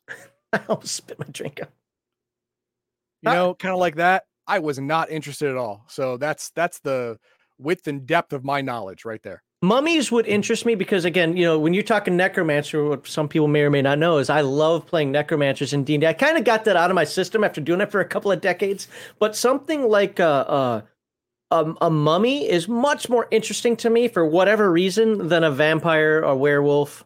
All the other stuff. Believe it or not, Wraith was more interesting to me until somebody said, yeah, when you play Wraith, you start off the game and you can like shake an ashtray and that's pretty much it. I was like, okay, well, it's not so crazy exciting. We've got Mar Hawkman. Let's go ahead and throw him in while I'm scrolling down here. Mar Hawkman, how you doing? Hey, one of the things that I thought of with the Four Horsemen thing was a rather simple idea. It's like, what if the campaign you're playing, your actual goal is to prevent the Horsemen from actually reaching Earth because you found out that they're in some alternate plane trying to leave that plane and get to Earth? Okay, that sounds interesting, but it can't work. Here's why. They go from planet to planet, ruining it and ruining it and ruining it. The next one, ruin the next one, ruin the next one. So you would have to travel to an Earth they just ruined because now they are gaining power to traverse the rift to go to the next world they're going to conquer. So that means you have to immediately fight a merged Armageddon creature, which you don't want to do because you're going to lose, and badly. Gods can't fight this thing. You're not going to win. Well, so that's a horrible idea. The idea I had was it wasn't like trying to kill it, just trying to keep it away from Earth. Oh, kind of like point in another direction, like go that way, or no, leaving breadcrumbs out. Follow this. Yeah. Or like in Buffy, where it's just like you go stay in your hell dimension and you stay out of ours. Okay, it's basically like force the portal closed or something. Okay, that is an interesting idea, but like I said earlier, the Horsemen are a force of nature. They can't be reasoned with. They can't be bargained with. They will do what they're going to do, and that's it. That's all. The only thing you can do is murder them. That's all. So if you can't do that, you're going to lose. All right. Alrighty then. All right, cool. Thank you, Mar Hawkman. I'm gonna read a couple here, and then we'll bring in the next one. Okay. Well, now I totally want to go back and replay this game using the resistance rules. Thanks. This is, I wanted to spend a moment on this comment because a lot of what I've said when covering Mutant Year Zero, Mutant Mechatron, Mutant Gen Lab Alpha is like, guys, I don't want to spoil things for you because it is worth playing. And I'm glad that by going over the game, even if it's just this one aspect of it, that people are like, oh man, yeah, I definitely want to do that. I really think that they are well done, very underappreciated games. Even if all you do is just play them for the prequel stuff, then do everything else after. For Mutant Year Zero, I get it, but yeah, absolutely, 100%. I play it the way it's written. That's why I'm not spoiling anything intentionally. You can do all types of imaginative stuff. Play it as written once. I think you'll have fun with it. And then the Crafting Gamer says, question, if mutant humans were to go to Paradise Valley, would the Watchers still view them as human or view them as experiments and treat them accordingly? Nope, there's a spoiler and I can't answer that. Oh. Well, without the spoiler, it would be up to the game master, because if I made robots to follow all of my commands, I would make sure they could scan me and know that I am who I am and I am who I'm supposed to be. Whereas all the mutants, it's written in what would happen. Okay, all the mutants are not human anymore. They're not really human according to the records of the computers. So would they or wouldn't? I don't know. I can't answer that for you because it's written in there, it's an important spoiler. So okay, can I bring in Nerdy Ogre? Oh jeez! Oh my God! Earthquake! Nerdy, are you okay? Yep. Nerdy Ogre, are you there? Get to a load-bearing wall. Yeah, there you go. What you got going on? You're wrong, heathen dog. What? Africa is worse than New West. I knew it. Africa is worse than New West because there's nothing there.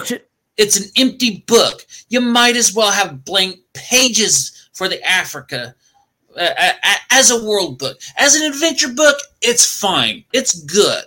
But once you play it, Max pointed that out. It's not replayable. Yeah. It's like I was talking with my wife. This would be the Africa World Book would be the only book, even if Kevin was standing right next to me and I was talking to somebody. This would be the only book I would say, don't buy it. Just go on the internet and pirate it. It's not worth it because it's not. Because as a world book, there's nothing there. There's no culture. New West has culture. Japan book has culture. Mystic Russia has culture in it. All the other world books have some dealing with culture. All this has is the Four Horsemen, the Phoenix Empire, and once you get rid of those, there's nothing about the previous. There's nothing about the pre-apocalypse or the Age of Chaos or whatever. It's there. You go, stop the Four Horsemen, overthrow the Phoenix Empire. You're done. Go home. Take a drink of water. Calm down. Everything you said, except for it's worse than New West, I agree with.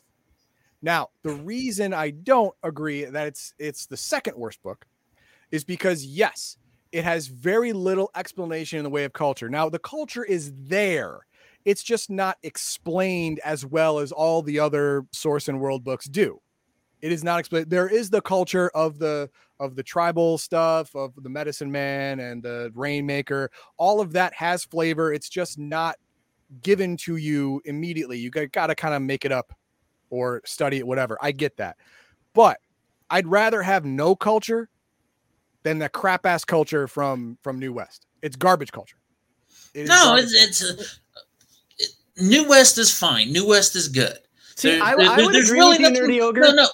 I would agree with you if I don't like Westerns. That's my big thing. So on top of that, then the caricature of the spittoon robots, I was like, I'm out. But other than that, I would on a logical level, I would have to agree with you. But I would rather not own a book than own the New West book. See that that's the way I feel about Africa. I would rather just not own it. Yeah. I would just recommend just pirate it. New West is worth it. You've got OCCs, you got various cultures. Kevin's games, huh? We don't pirate Kevin's games. Condone piracy of Palladium books. If you want to pirate any Dungeons and Dragons book from 3rd, 4th, and 5th, I'm not going to tell you how to do it, but I'm not going to be mad at you. No. I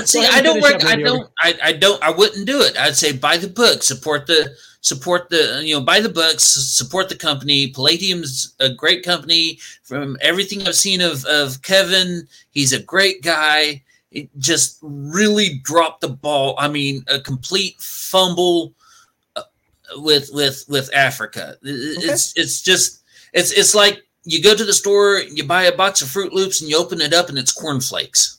I mean, again, and we gotta let you go, but a lot of people agree with you. I don't, whether we do or not, a lot of people agree with you. Any last words, Heathen Dog? Just the fact that he's right. There is no replayability in this. Unlike the other books, culture is not front and center. Okay. Like with Japan, Russia, China, Wormwood, Britain, NGR, whatever. All of that culture is front and center. It's part and parcel to the book. Africa doesn't have that, but I'd rather not have it than have shitty culture of the New West. Now, again, I don't know about Australia. I'll read Australia later. It might be the new number one. Okay, I don't know about Australia either, but it can't be worse than Africa. All right, I'm not mad at you, Nerdy. I know where you're coming from. I just don't agree with the top two, with the number one and number two. You're giving gold where I would get silver and vice versa. We're close enough. Good enough. You take care, sir. Thank you for popping in. Peace out. Boom. All right. Got a super chat here from Hungar the Starvarian. Sorry, ladies, he's taken. There's no vampires in Africa because they bless the rains. Oh, they bless the rains down in Africa. Yeah. Actually, I know what you're doing there, but just so people know, there are vampires in Africa. There's not a lot of them, but there are there. That's why they say specifically a necromancer is immune to vampire powers. If there were no vampires, then they wouldn't care. Vampires in the desert is awesome, right? No rain, no water. They don't starve like they don't dehydrate like other people. They just need blood. Thanks, Hungar. Appreciate that. The $5. You're awesome. Over here we got if you're small, furry, and heavily armed, you are the resistance. Yeah, it's fair. You are now. Great as always. Oh, that's for you. Oh, that's nice. Paradise Valley. When I was stationed in Western. Oh, geez, how long is this? Very. You're going to specific training regarding blah blah blah. Undirected shot to the ground before engage hostiles. First time, second blah blah blah blah blah. We only had a show that fired undirected shot to the ground. Shoot. Oh, this is talking about the. Okay, I made a comment. And people will send me some messages behind the scene. I said, don't take a warning shot for home defense. If you are a Second Amendment person and you carry a firearm with you, don't fire a warning shot. It's still considered assault. Armed, aggravated. Yeah. Shoot to kill or run away. Actually, you should run away first. If you shoot to end the engagement. I say shoot to kill, but shoot to end. Whatever that means to you. Warning shots will get you in just as much trouble. Don't do it. The only difference is that if you fire a warning shot, that means he gets a chance to fire back. So if you survive that, you may not only you're going to jail, but you've been shot. So I'd rather just go to jail and not be shot. All the lawyers that I listen to, talk to, and so forth say, no, warning shots are bad. If you just leave, get out. If you have time for a warning shot, you probably have time to get out of there. If you don't, then you're shooting to end the engagement. And I got a bunch of messages from people talking about warning shots. Police and military, and this is a military style one. It's like, no. I'm talking civilian. I don't care what the military told you to do. I know what the military's told me to do. But if you're walking out there with your 45. Yeah, there is only 2 instances where you don't have to first be able to run away. One of them is you physically can't because the person is assaulting you through the only door. The other one is if you are defending immobile people. People that literally can't be moved. Then you're fine. Stink so it says this game doesn't interest me one bit. Okay. I'm here to drop you a like and comment to appease the algorithm gods. I told you. All right. I told you somebody would do. Okay, I didn't think it would happen, but it happened. All right. Since I really enjoyed your message at the beginning of the video, I'm guessing that's RP Gate? Probably. I mean, I tend to have all types of messages. Happy roleplay. Hey, appreciate that, the Stinkzoid. So thank you for coming by. Thank you for the comment. Another one for me. Look, I'm getting them this week. Isn't that nice? Usually great. You. Good stuff. Thanks. All right. I like them nice and simple because then I can move on. By the way, the link is still out there for people to join if you want. Thanks for this video. This one's for you. Thanks for the video. Yeah. I like, nice, simple comment. We can move on. Yeah. Oh, this update. That's Friday Night Chill Stream. Player. Well, this is kind of for you. Comes to rules. There are 2 basic types of GM. Those who say if it doesn't explicitly say you can, you can't. And those who are good GMs. That's fair. Oh, yeah. There is nuance. There is nuance, people. It's important. Take domestic skills twice using secondary skill slots. Treated as professional level. Yes. But this only works for domestic skills. I thought I saw that for some other ones as well, but you might be right. Yeah. With the whole taking skills twice thing, most people house rule that. For me, if it's a secondary skill, you take it twice, it becomes professional. Great. But I also give a bonus. If you learn it twice, you end up learning it better. Okay. And so you get a bonus to the initial skill rank, as if it were something like a related OCC. That's what I do.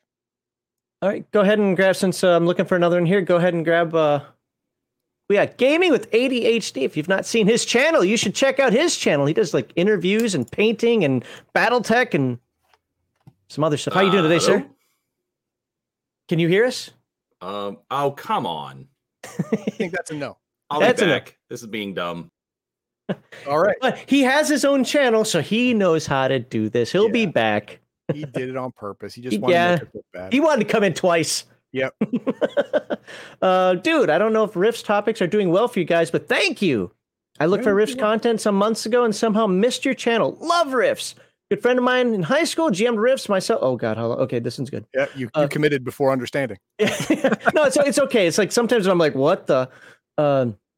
Let's see, where are we here? A good friend of mine in high school, Jim Riffs, for myself and other friends. But while I enjoyed playing, the whole mixed fantasy sci-fi setting wasn't my thing, something I relate to. Mm-hmm. The two shouldn't mix. And yes, I did grow up with strong preference when it came to different kinds of foods mixing on my plate. Food separate. Did I read this one last week? I think I read this one last week. Yeah, you've already hit like and love. All right, yep, I did. Well, you know what? This was such a good comment. It deserved. And I'm going to give Gaming with ADHD a moment to come. Oh, there he is. All right. There we go. All right. Can you hear us now? What? We can't hear you. God damn it. It got worse. Oh, I hear him. You're here now. StreamYard. Give me a second. 1, 2, 3. There we go. There we go. Now can you hear us? Yes. There we go. There it is. I was shouting out your channel. You did that on purpose, so I took extra time to shout out your channel, didn't No. Anyways, Machiavellian bastard. so what's going on? What you got for us? All right. So one thing I do want to point out about Africa, there's a lot of missing information, but don't forget, this is one of the early settings in Rifts. This came out in 1993, and they have not revised or expanded anything on it since. Maybe because of all the hate? There's a lot of hate. There's a lot of hate for this book and the Australia book. Sure, but I mean, I remember when it came out, it was like, hey, cool, we've got something new. And so you're going to compare it, 30 years down the road. And, when we've had, Australia, whatever you hate about it, yes, there's a ton more information in it. You've got, they did a book on Canada, for Pete's sake, Violence Solves Everything did say, I thought Rifts Canada was pretty bad. I haven't read that one yet, but that's kind of my point. Is just put these things in their historical context, not just what's the game content we get out of it, because it's been 30 years of development since. So all right, so your whole thing is listen. This is like trying to cancel John Wayne because he's a product of his times. It's the same idiot thinking. I mean, this was in 1993. Players and the makers of games at that time had different focus, different priorities than games do now. So it's not necessarily going to meet your specific standards of today, but it has a place. It has a use, maybe not as a world book, but definitely as an adventure book. It is worth the money. Yeah, get it with that in mind, and you won't have a buyer's remorse situation. Do you see this hot take?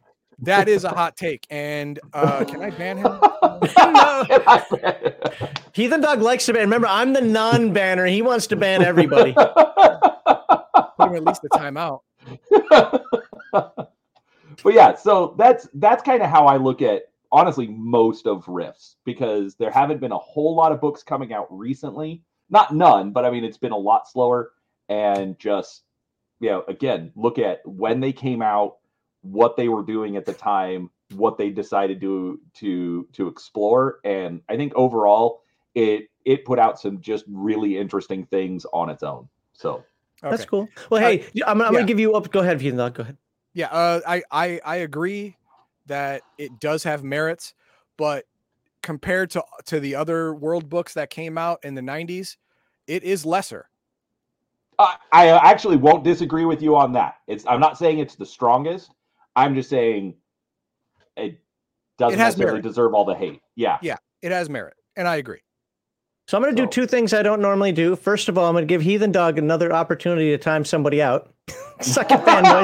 Because he will. It's all in fun. It's not a permanent ban or anything like that, but he will time you. He's done it to my wife.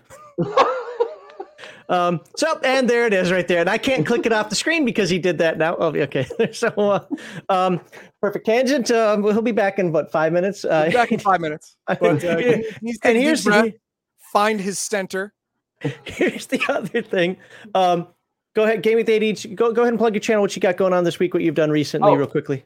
So, what I've got going on this week. Come on, man. Have you watched my channel? It's all over the place. I know. Anyways, let them know how. Because maybe somebody likes painting. Maybe somebody likes BattleTech. Maybe somebody likes a video game. I don't know. Yeah. No. Honestly, my channel is all over the place. It's all about pretty much anything tabletop gaming, because I have the mind of a squirrel and I'm going to get interested in all sorts of stuff. So I cover painting, miniatures, board games, role playing, whatever really strikes my interest pretty much that day. There is a schedule. I won't go into it here, but if you want to just come in, have some fun, I do a couple of live streams a week where I'm just painting and talking with the chat. So happy to have anyone here, and always appreciate the content that Legion of Myth puts out. It's like I was let's just say I was listening to you guys during Sunday school instead of the lesson. But oh no, I'm having a Beatles moment. We're bigger than God. We're bigger than Jesus. I'm not saying bigger. I just got distracted today. Right, before you go, his channel name is down there. You see it there, Gaming with ADHD. Check him out. And we like him. Gonna let you drop now, sir. But thanks for popping on in, and you have a good day. Thanks. Boop. All right. Good folks. So, all right, we've gone through the comments. I think we've hit all the folks that wanted to call in for today. I think this is a successful show. I'm going to put up the thank you, let you do some words of wisdom, and then we're out of here. Bye-bye. Perfect Tangent. I respect your opinion. I really do. I'm just really sad that you're wrong. But that is a personal hill for you to climb. And I'm not going to help you. Anyway, thank you for everyone for stopping by. Again, Rifts Africa, everyone told me it was bad. One of the worst. And I gotta say, it is the least of many. It is lesser of many when it comes to world books. It's worth the main campaign. It definitely is, especially if your group is jaded and they got power creep problems. Well, the Horsemen solve your power creep problems. I'll tell you that much. And so you can get another 6 months out of your Rifts campaign if you want to drop them into Africa for a bit. So if you can buy the book for $25, getting 6 months of a campaign adventures out of it, that's a good deal to me. So yeah, go ahead and think of it as a adventure book instead of a world book, and you'll have a better time.